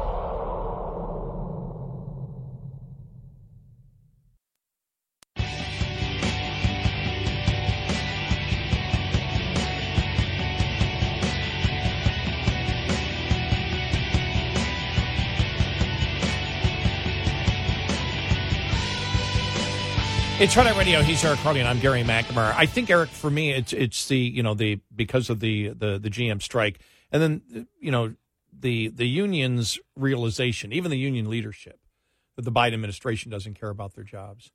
That they don't care about they really don't, and then for me, it's just thinking that on every single issue out there, every major issue that we face, the public supports the Republicans.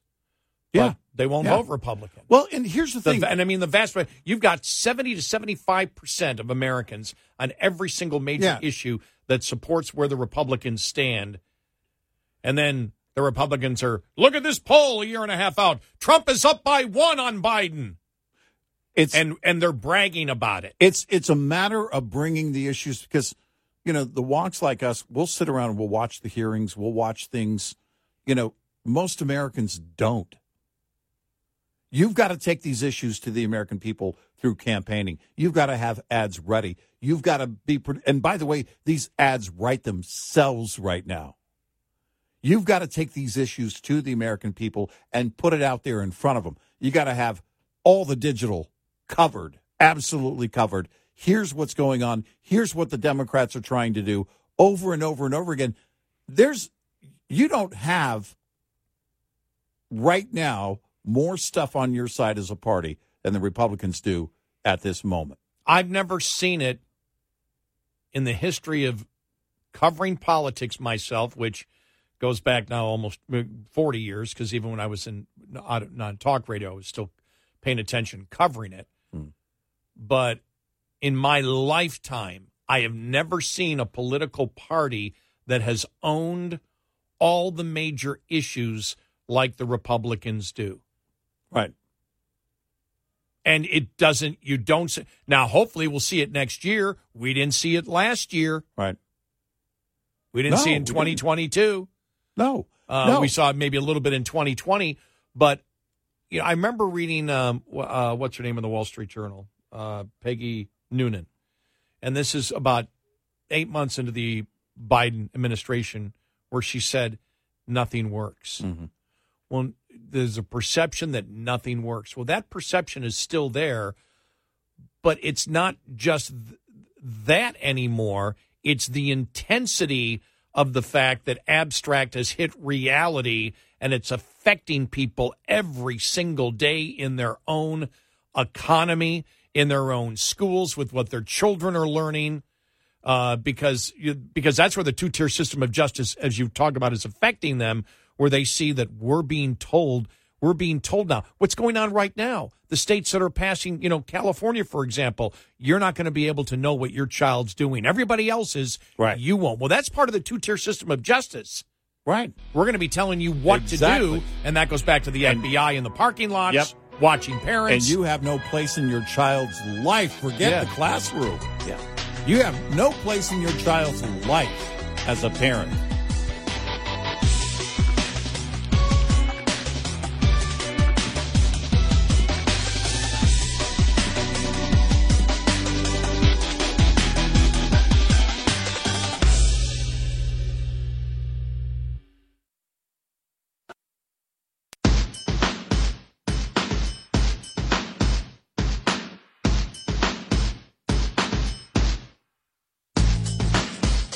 You're listening to Red Eye Radio from the Uniden America Studios. And he is Eric Harley, and I'm Gary McNamara. And so, yeah, I mean, that's what got to me over the weekend. It's a constant realization that for the first time in my life, at least that I can remember, that the political party that I agree with the most, which is the Republican Party, has every single major issue, every single one, the Democrats are viewed. Think about this, and we'll go through point by point. Energy, the grid. You know, I've seen them on where somebody will post and put, windmill, doesn't run during the day, or excuse me, doesn't run if there's no wind. Solar, when there's no sun, there's no power. Mm-hmm. That's why we need other forms of energy. That's not hard. Most people understand that because they've got to charge their phone. Mm-hmm. That's easy to understand. You can explain it and then get into the insanity of what's going on. Electric vehicles. Well, you don't even have to instruct the public on it. That's why only 3% of 3% of Detroit sales last year was on electric vehicles. Yeah. The public already knows that. They already know that it's crazy. All you have to do is take that and say, who can afford a $70,000 car when Ford is losing? And I'll say it's a conservative media that's actually promoting it more than the Republican politicians are when Ford lost $60,000. I've seen that more in the Wall Street Journal and National Review and Fox than anywhere else. I mean, they're promoting it, but what about where are any Republicans on the bully pulpit consistently pounding that? Where's the unity on that every single day? Where's the marketing on it every single day? The border. I mean, it's pure insanity. Yeah. The border. The border is secure. We all know it's not. Now, that's one thing that everybody has pounded on. Probably you don't have to do as much marketing on that one because the local newscasts are all over the place. I told you that I follow on YouTube. He seems like a real good guy. Doesn't seem like he's political at all. That Cash Jordan, who and I love watching people who live a completely different life than I do, and he basically does videos of all apartments from $200 million, or condos that might cost $200 million or $20,000 a month to, places that you can get for $3,000 to $4,000, which is about the cheapest you can get in New York City. But it's really interesting because he goes through all the neighborhoods and here's the apartment and here's how close it is. And I find it fascinating. He's done a bunch over the last month on crime, just on crime. Right. And how bad it is. And the migrant situation, crime in the migrant situation, talking to people on the street. It's an issue out there. Sure. I mean, it's such a huge issue. It's an issue in Chicago. I mean, Republicans need to, embrace every single day. They need a war room. They need a war room on things like the story when it came up a couple of days ago on the Chicago mayor. Well, we've driven all the retail outlets out of the city, so we're thinking of having government grocery stores. Yes, government grocery stores. I mean, you just phrase it that way, and you've got to win. And here's the thing, too. In today's age, getting the message out couldn't be easier. How many methods do you have? How many platforms do you have available to you? No, you're right. And it doesn't, look, you're not trying to turn Chicago red. Not the point. You're not trying to turn San Francisco red. What you're trying to do is demonstrate where the party is and what their so-called solutions are, what they think and how they think. It couldn't be easier. It's never been easier in our lifetime to do this and also do a blast across all platforms to reach as many people as you can. I understand getting into the demographic thing. We're in advertising and have been for decades. I get that. And there's a time for that. But there's also a method when you're talking about who you're competing with and also who you're trying to reach. There are parents in these major blue cities that many of them have voted blue all their life, and they might continue to vote blue. But what's the difference? The difference is we're already seeing that crack in the ice. We're already seeing right now the crack in the very foundation of modern liberalism, especially with this new chaotic, over-the-top, extreme liberalism that says you don't get to say what your child is going to do any longer. All of these things you can hit home with. All you have to do in order to change hearts and minds, you first have to reach them. When I look at conservative media, though, at times I say, are you serious? I mean, just reading this headline here, Howard Kurtz just outright asked DeSantis about people saying he's stiff or doesn't have charisma. Why the hell are you even bothering with stuff like that? Right. I mean, these are serious times with serious issues out there that are affecting people's lives each and every day. Right. You know, that's just, you know, for example, just for that moment, Howard Kurtz, why would you ask that question? I'd never ask that question. I'd be asking, where do you stand on this issue? Where do you stand on this?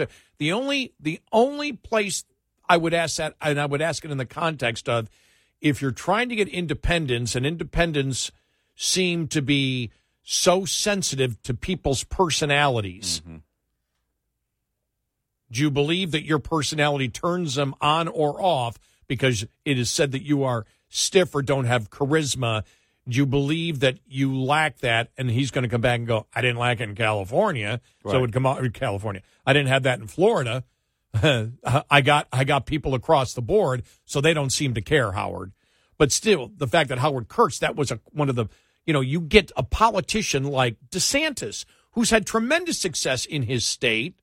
There's a huge debate in Republicans, even though they favor Trump right now. They know that DeSantis is solid. But in the media, even the conservative media, that's the thought on your mind. If you have a question to ask why he's stiff or doesn't have charisma, because if your point is you can't attract independents, he can make the point, I did in California. Excuse me, I don't know. Sorry, Florida. In Florida, he goes, I got minorities, I got independents, I got Democrats. He goes, that's a stupid question. That's how I would have responded. But it's just like the focus isn't there on the things that get you the win. And if the Trump distraction wasn't there, I still don't have confidence in the Republicans if there was, and I just use the Trump distraction because, people, the polls show independents won't vote for him and he can't win. So I'm saying, okay, fine, let's take the Trump distraction. He's not running. He's out of there. Would the Republicans still sell it right? I don't have confidence that they will. Well, if they can't sell it right when Biden hands them a full plate every day, then no, I don't have a confidence in any setting right now in the party of being able to sell any of it. Look, there are roughly a half a dozen massive, major, pivotal for this nation issues right now on the table. These are things that I believe if we don't solve them as a nation, we never will.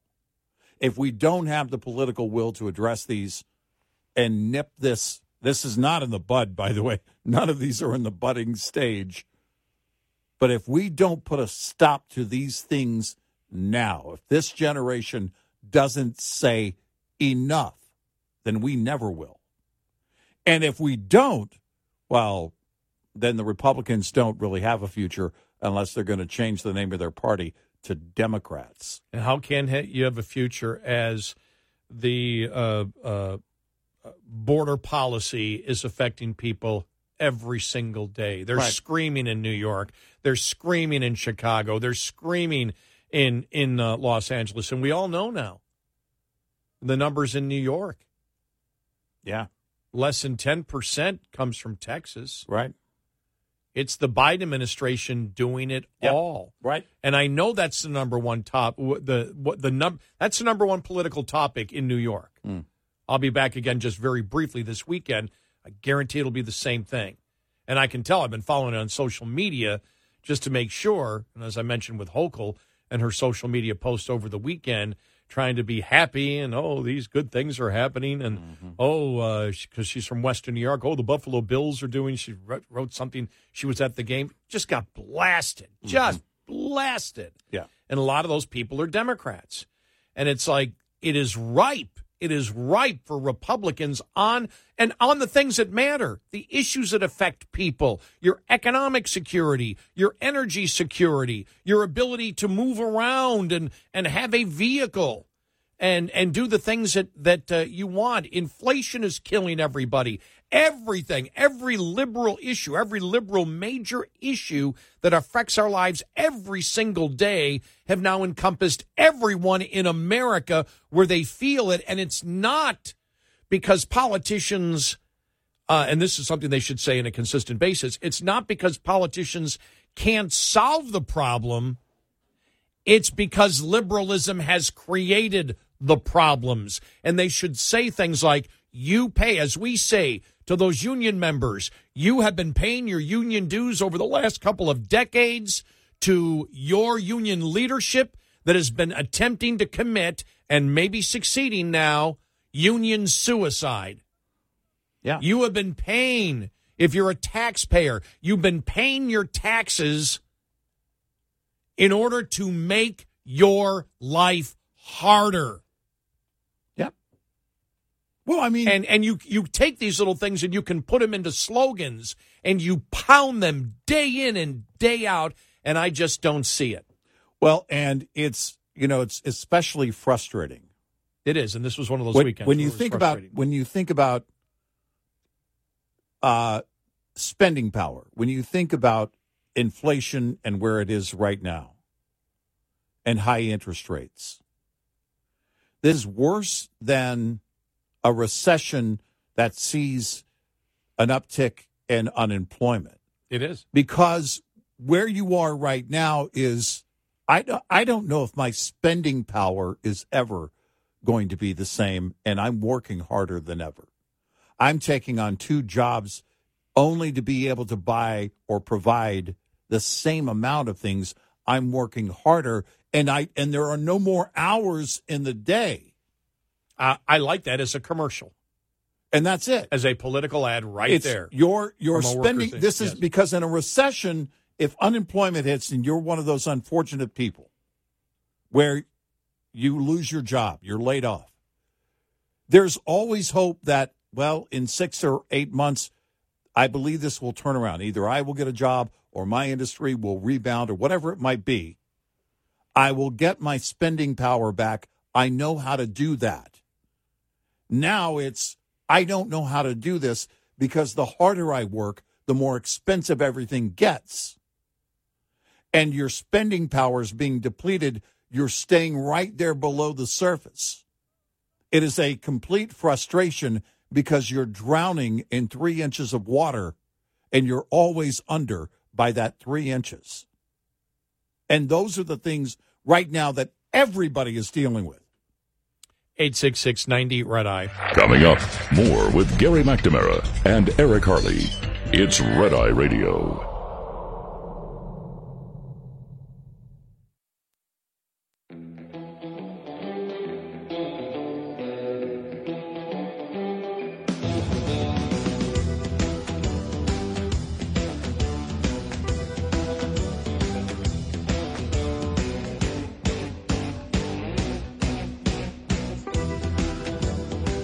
It's Red Eye Radio. He is Eric Harley, and I'm Gary McNamara. Good morning. Did you see where the Senate to no longer enforce dress code for senators? The Fetterman rule.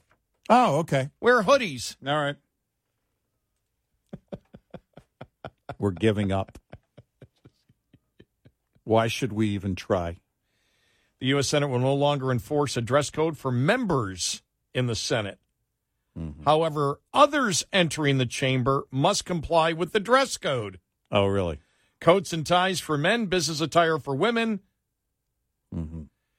Tweeted Fox News' senior congressional correspondent, Chad Pergram. Uh-huh. Chuck Schumer quietly sent the directive to the Senate Sergeant of Arms. News website Axios reported the change allows Fetterman to continue to wear his hoodie inside. Glad to see that they're taking care of the business that we are concerned about. But if you visit the chamber, the upper chamber, you better have, if you're a guy, a suit and tie on, right? Yes. If you're an aide, you better, but not people of power. No. Just the lowly people who have no power. The elite sloppy rule. Yeah.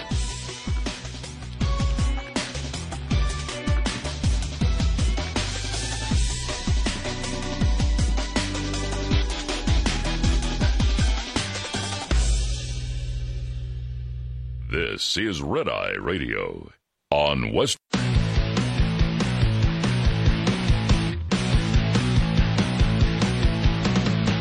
Now, it's Red Eye Radio. Gary McNamara and Eric Harley talk about everything from politics to social issues and news of the day. Whether you're up late or you're just starting your day, welcome to the show. From the Uniden America Studios, this is Red Eye Radio. All across America and around the planet, we are Red Eye Radio. He is Eric Harley, and I'm Gary McNamara. Good morning. Now, I'm wondering if Chicago, because the liberal politicians have ensured that retail outlets don't want to be in the city, and you've had Walmart and other stores, other grocery stores move out. The mayor has suggested government grocery stores. Now, if there's going to be government grocery stores, when Bernie Sanders visits, is he going to be upset because there are too many choices of deodorant? No, because a government grocery store will only have one.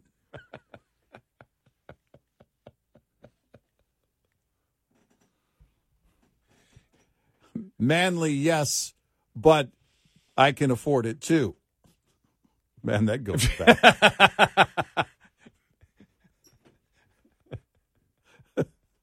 So but I like Irish it too. Spring? Yeah, I think Manly, so. yes, but I like it too. But I like it too. Sorry, ladies, you can't have anything because the men are taking over. For those people who may not remember it, because we here at Red Eye Radio do not live in the bubble of today. We realize there are other days. I'd rather in our live history. in the bubble of yesterday. But the bubble of a few years ago is when Bernie Sanders said one of the problems with capitalism is too many choices. Uh-huh. Did he get that? That was a George Carlin bit, one time. That we have too many choices. Yeah. It was a Carlin bit. I don't remember. Have too much stuff. Yeah, exactly. Right. We have too much stuff. Yeah. But Bernie Sanders said part of the problem with capitalism is we have too many choices, and he went into a store, and there were, 50 different types of deodorants. And he said that we are wasting capital and labor, and this just shows the failure of capitalism because we have too many choices of deodorant, and there should only be a couple. Yeah. The government should designate, apparently, according to Bernie, how many types of deodorant there are.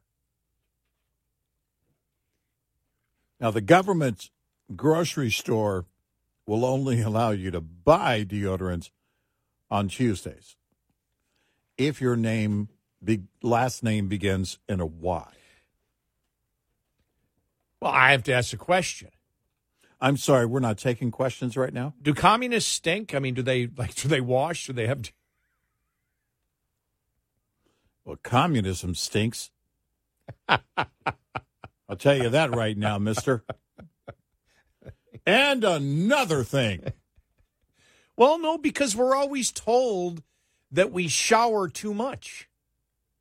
That we should only shower and wash. I'm never told that. once a week. I've never once been told that. I've read articles. I shower twice a day. I've read articles on it. I've never been told that. Oh, no, I know other people telling other people that.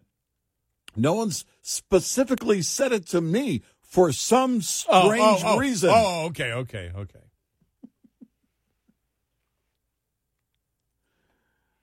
I'm walking around. Do you think people shower too much? People are looking at me. No,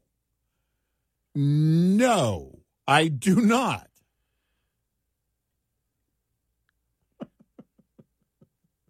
Because I was seeing that you shouldn't wash your clothes, only some clothes. I saw there was an article last week on that one too. That there was you should only your socks and underwear, yes, after every time, but and a shirt if it's it's the shirt closest to your body, but if you're wearing layers, the shirt over the layer shirt should not be washed every time.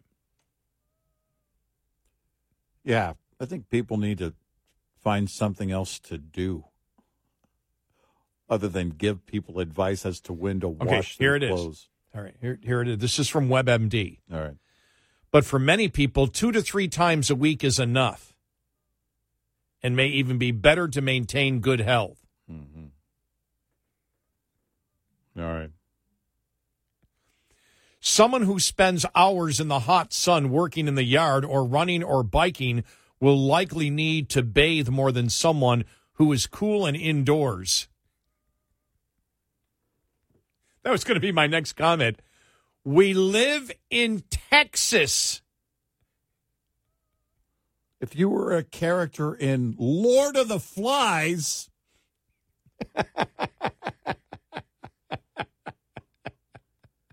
then we recommend showering as often as humanly possible. Yeah. And this is like a Seinfeld episode. Remember Kramer in the shower? No. How long should you shower? It's my least favorite episode. This salad is... I haven't had a salad since that episode. This salad is delicious. I prepared it myself. In the shower. In the shower. What? Oh, yes. I prepared it as I bathed. Yeah. Oh, man. Oh, man. And he was dealing with a couple of germaphobes right at that point. Yeah. And so they did not take it. But yeah. Mm-hmm. And most people don't need to shampoo every day either. 2 to 3 times a week.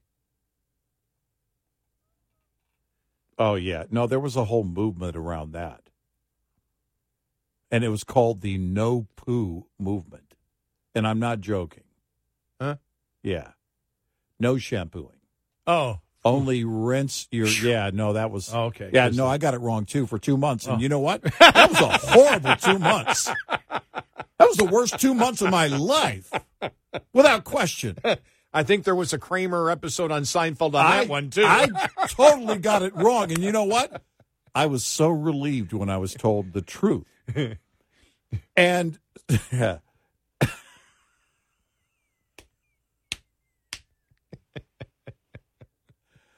Now, there are a lot of people that will tell you, they'll say, I don't want the chemicals or whatever it is. That I totally get. Right? Absolutely get it.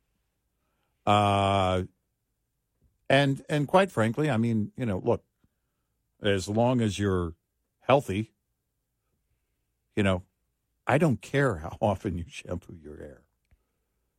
Now, if you have a significant other, they might, but I don't care. Well, I was just thinking if you live a normal life, which they tell you, I mean, because this is WebMD. And by the way, we'll get back to the original story here. I know we went off track a little bit, but we have a lot of questions. But this is WebMD. But if you live a normal life, should you not be active and exercising every day? And if you exercise every day, then you have to shower every day. Mm-hmm. Yeah.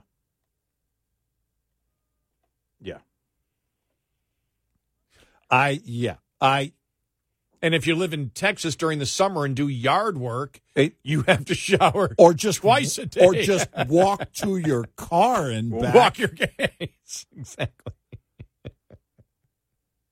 Or just walk the garbage out to the curb. Or just look outside. This all got to be because of the government grocery stores that they're considering in Chicago. And so asking what would the rules and regulations be for a government grocery store. Since we're getting closer to Bernie Sanders' Nirvana, we had to wonder whether there would only be one type of deodorant in the government grocery store, which then got us to human beings and stinking. Well, because, yes, and we have a lot of concerns there. The next logical step for Mayor Brandon is what? Well, because, all right, these would be also government employees that work there. Yeah. Okay. Right. You're going to have to go through, now you're going to have supply issues. So you're going to have to deal with the suppliers, right? Who are your suppliers going to be? I mean, you're going to call all the same companies that, and what if they don't want any shelf space on your shelves? Because here's the thing, too. If you're doing this, look, it's not going to happen, but you've got to walk this whole thing through, right? They proposed it. We're only responding. What they're saying is, because the private sector is abandoning these major blue cities, then we're going to have to do something. We're going to have to do government grocery stores. Now, what all does that entail? Now, if you're a Walmart, it's a very serious bidding war to get your product on the shelf, and from there to protect your shelf space. And do you get eye level? Not everybody gets that. Do you get foot level? Do you get very limited space? And then there's the whole thing of pricing, because Walmart is responsible for a lot of the air coming out of like cereal boxes in order to fit more stuff on trucks. They wanted to lower their shipping costs. The water that came out of liquid laundry detergent, that was all Walmart, because they wanted to put more of those bottles on trucks. They wanted to reduce shipping costs. Which is why it's super concentrated? Which is why now it's super concentrated. And then they have this thing called OTIF, on time in full. And it means it's not just Walmart, but it's all these major retailers, but Walmart's the biggest. And they say that the shipper has to have it there, on time in full. Can't have a damaged box or some of the items damaged.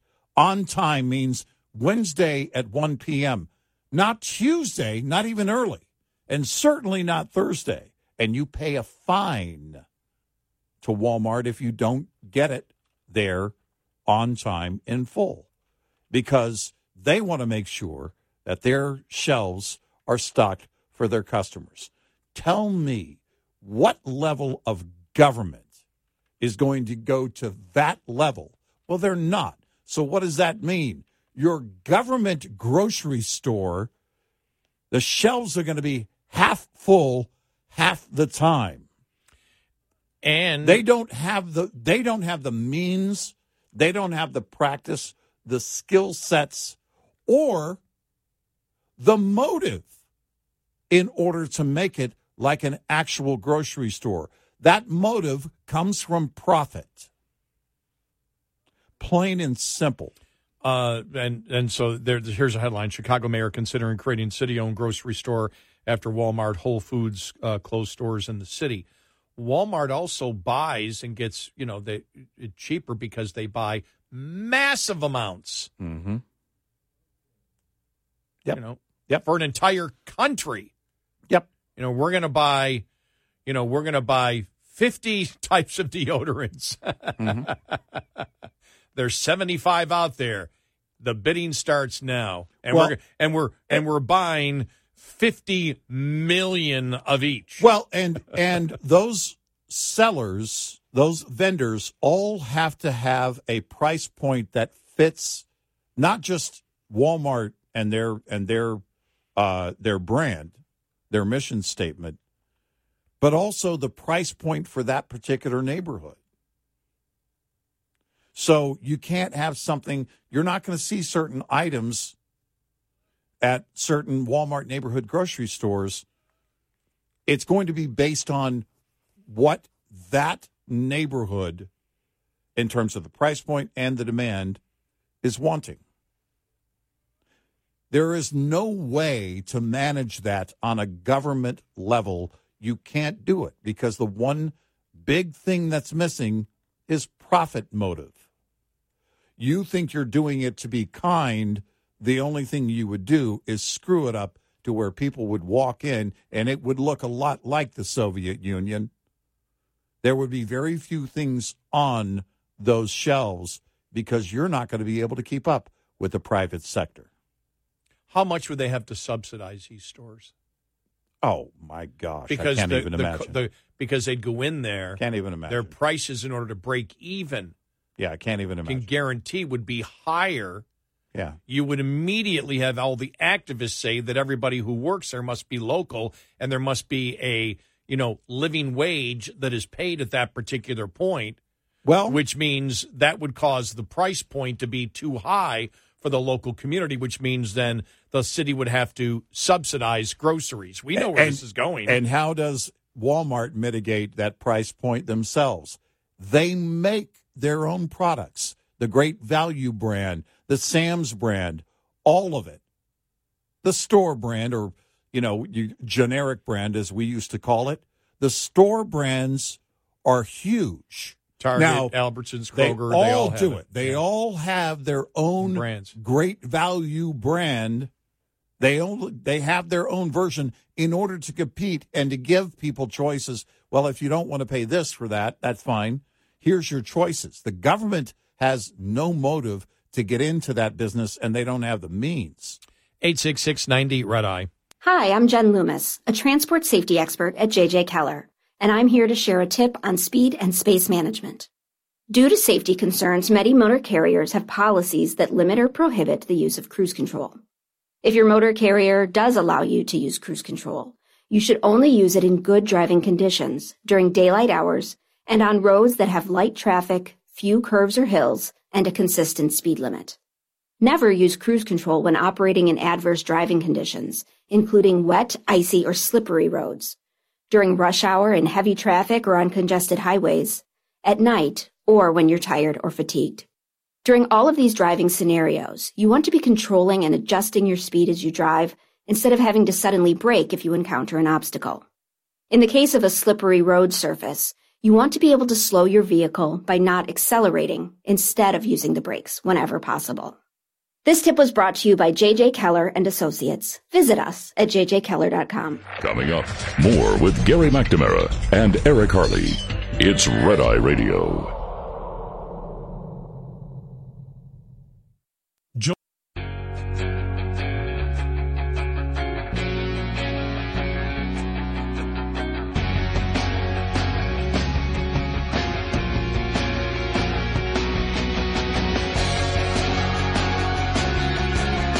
It's Red Eye Radio. I'm Gary McNamara along with Eric Harley. And when you think about a government grocery store that is being proposed in Chicago because the private stores are moving out, because they've been losing tens of millions of dollars because of shoplifting.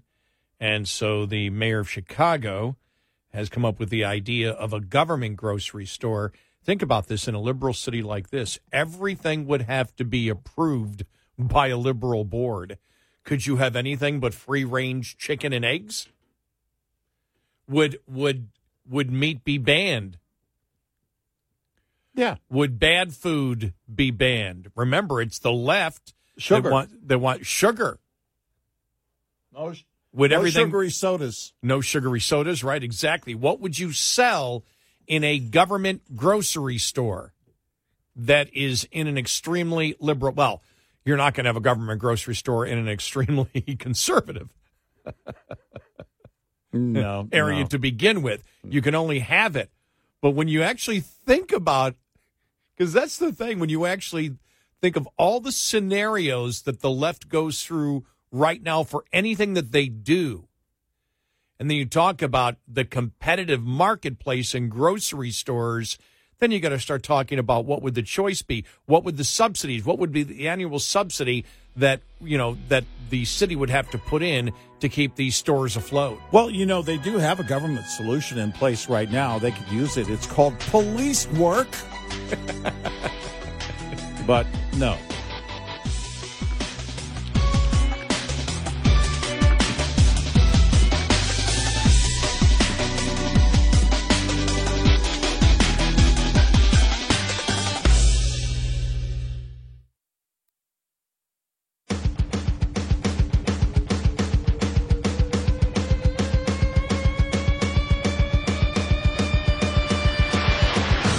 Consider yourself canceled if you don't listen nightly. Red Eye Radio. And he is Eric Harley, and I'm Gary McNamara. I've just, during the break there, reading the editorial from the Chicago Tribune. Should the city of Chicago run its own grocery store? And it's too long to read the whole thing, but just a couple of things to read here. In the same week that Mayor Brandon Johnson announced the city of Chicago faced a $538 million budget gap over the next 3 years, and that he doesn't plan to increase property taxes to close it, the new administration floated the idea of a city-owned grocery store in neighborhoods that lack access to fresh foods. The plan, popular among progressives, assumes that the city can succeed where private sector specialist retailers have set up shop and failed. The rhetoric in the announcement goes further than that. It implies that grocery chains are run by those who don't want to succeed in the neighborhoods that need them the most. This is nonsense. Still, Exhibit A in this theory is the Whole Foods store in Englewood, which closed its doors in November. The store opened in 2016 to much media fanfare and a bread-breaking ceremony in the parking lot, attended by then Mayor Rahm Emanuel, store officials, and community members. It came with the stated determination to feature such yummy local products as Jimmy's vegan cookies and Justice of the Pies, and a roughly $11 million tax increment financing subsidy from the city that was used to prepare the square site before it was sold to the private developer. Emanuel was so proud of the store and the deal that he brokered, he brought in London's mayor, who called it a win-win situation and something for London to copy. The Whole Food store was an anchor. There were other stores, other tenants also, Starbucks and Nailworks. With roughly 100 employees at the Whole Foods store, about 35 lived in Englewood. There was even an employee hired to do community outreach and an in-store meeting room for community groups to use. By 2022, it was all bust. Whole Foods said very little as to why, trying to duck the public relations hit, but grocery trade publications analyzing the debacle homed in on the store's relatively small size. It was some 18,000 square feet, where many Whole Foods stores are about 50,000 square feet or more. And the perception of local residents was that it was too small to do a full shop, as well as being expensive and not truly from the community. In actuality, The Tribune reported that Whole Foods had reduced its prices on milk, bread, and eggs and some produce and sold them at far lower prices than elsewhere in the city. It still wasn't enough. What the city should have learned from the disaster was that traditional businesses are in danger of being taken over. In the case of Whole Foods, that took the form of Amazon in 2017. When the new owners come in, they don't look at what money has been given to fund the startup cost because those costs are already sunk, nor do they actually care about the ethical habits of the previous management. They only are about the ongoing profitability of the store or the lack thereof. Had Whole Foods been making money, it would have stayed. But that was not the case. Amazon was smart enough to try to mask the closure by also nixing a Lincoln Park Whole Foods at DePaul University that was being only used for pandemic-era delivery, but the bottom line was the bottom line. And then they talked about afterwards they had the space was bought up by Yellow Banana, a black-owned company with the supermarket chain named Save-A-Lot.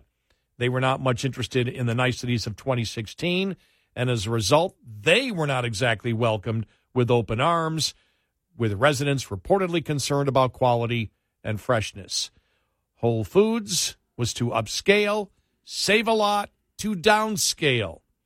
And not enough people said that if you want a grocery store in your neighborhood, you have to support it with your business. Aldi appears to be the only one to have found the right niche, but that store with some branches in less affluent neighborhoods might now find itself competing with the city itself.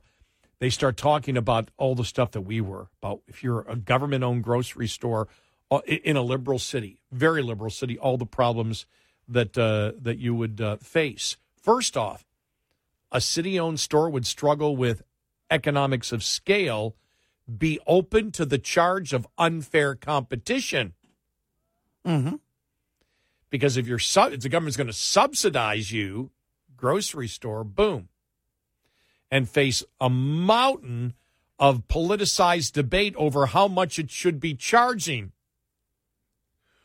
Would such a store sell food at less than market price, potentially putting private stores out of business? Would it only sell expensive organic produce for health reasons? What about liability? Would it have their own label products featuring the city's flag? How much would it pay its employees? Would it offer a city pension? Could it compete with the relatively high hourly wages at stores such as Costco? How much would it cost to operate, and would it be expected to pay its way?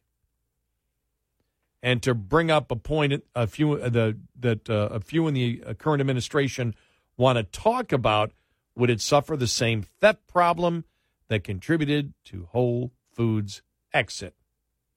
Would the police respond differently if it were a city-owned store? How would that go down with other businesses in the area with less clout?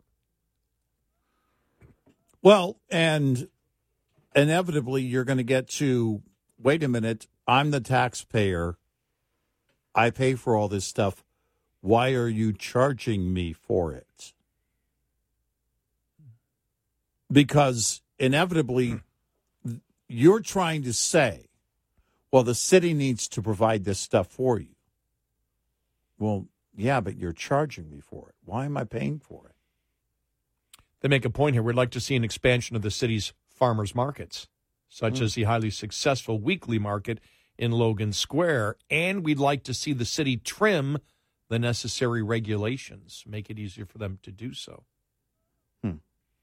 In sum, the administration should explore and focus on new partnerships with people who know what they are doing and do it well. Well, the first thing you can do is you can talk to the department that's in charge of, I don't know, enforcing crime, and you can build an entire new mission statement of enforcing the law. It's not going to fix everything, but it's a good start. When you set the tone that we're not going after criminals. Instead, we'd rather spend your taxpayer money on setting up a really crappy grocery store than actually do the job of enforcing the law through a department that has been around for hundreds of years. If you think about the idea of enforcing the law, it's nothing new. You know, I've been in talk radio long enough to remember when urban areas were screaming that, look, we're taking care of the crime problem. Mm-hmm. You need to put stores in. And so the stores came. Yeah, right. Once they knew that law enforcement was there, they came in. But I remember in the late 80s, early 90s, how come there are no grocery stores? We need grocery stores. We don't need these stores charging extremely high prices. Mm-hmm. And so the stores came. Mm-hmm. And there might have been some tax benefits, but they came. And then that's what to me is the most amazing, is that there was only one conclusion with defund the police that was possible. There was only one conclusion with saying we're not going to really go after shoplifters anymore. Yeah. There was only one result that could happen, and you're seeing it. And now they're trying to figure out what to do. Mm-hmm. And it's a great point because I read a lot of what the Chicago Tribune editorial had, and we go back, as you just did. What about a good police force and an aggressiveness to stop shoplifting? Well, we can't do that. Did you see that some of the stores reopening that have closed in certain neighborhoods? They're doing a test marketing thing. They're putting a police station in the store. Now, it'll be a substation. Mm-hmm. But a police presence the entire time the store is open. The mall near me has a substation. Mm-hmm. And you see the signs, police substation over here. And I think they put the signs in not to direct the police so they know where to go, but it shows that there's a police presence. And Walmart decided that would be, all right, well, we could try something, and that's what they'll be doing. So I don't know.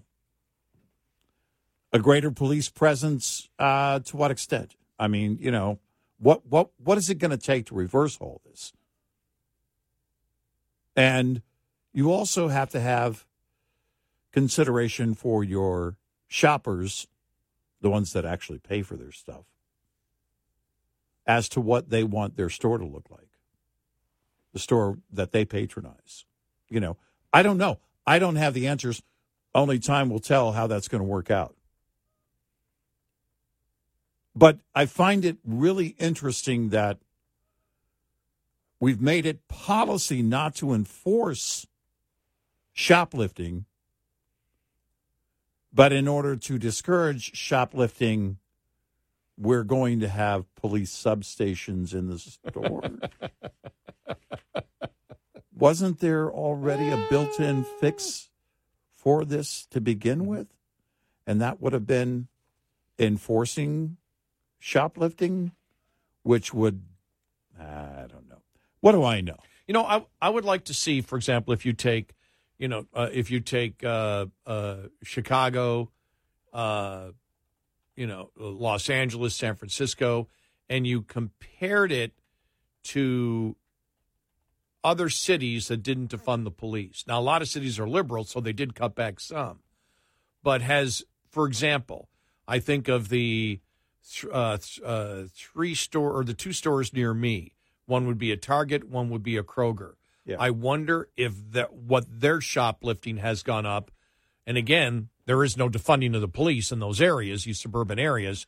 I wonder if shoplifting has gone up there. I'd like to see, and you could get it from the companies. Sure. The companies would tell you store by store. Yeah. And region by region what it is. Yeah. Right. But they don't want to do that because it would be bad publicity. Well, you can't possibly say. But what you do is, what was the term they were using? Loss prevention? No. That one's been around for a long time. But they had basically a decline in profits. Oh, yeah. Profit declines in these stores. But the Walmart CEO said it well over a year ago. We don't have a choice. We can't afford to keep these stores open. They're not going to pay to keep stores open. There are no loss leaders, an entire store of loss leaders. They don't do that in the chain. Every store, it's called same-store sales. Same-store sales have to go up. It has to be profitable on its own. The rest of the company is not going to support the one losing effort in that store. It's gone. 866-90-RED-EYE. Lines open for your calls.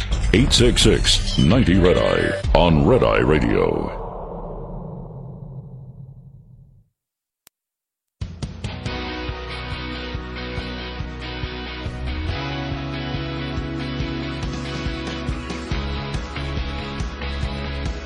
It's Red Eye Radio. He's Eric Carly, and I'm Gary McNamara.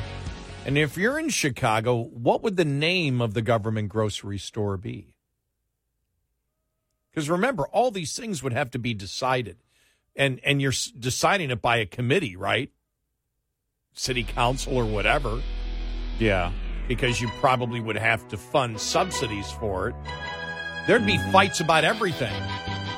Community organizers are getting together today to figure out what the name of the grocery stores are going to be. Just give it a number, like public schools in New York. Just give it a number.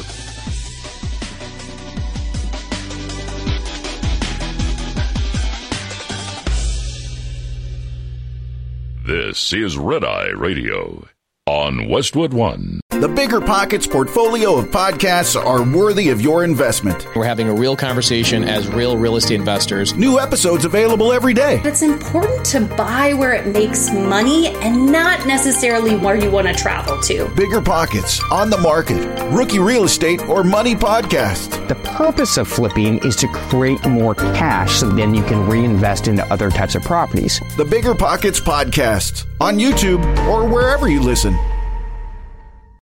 Welcome to Talkville, the ultimate Smallville rewatch podcast. Guest star Sarah Carter as Alicia Baker, although I didn't really work with her a lot. But Tom did, and they had some real big smoochy scenes. Yeah. Can we talk about that? Could there be any more sex? What was a 3-page makeout scene that just kept going? Good Lord, we get it. They have chemistry. Jump in now or catch up on any of the past seasons of Talkville on YouTube or wherever you listen.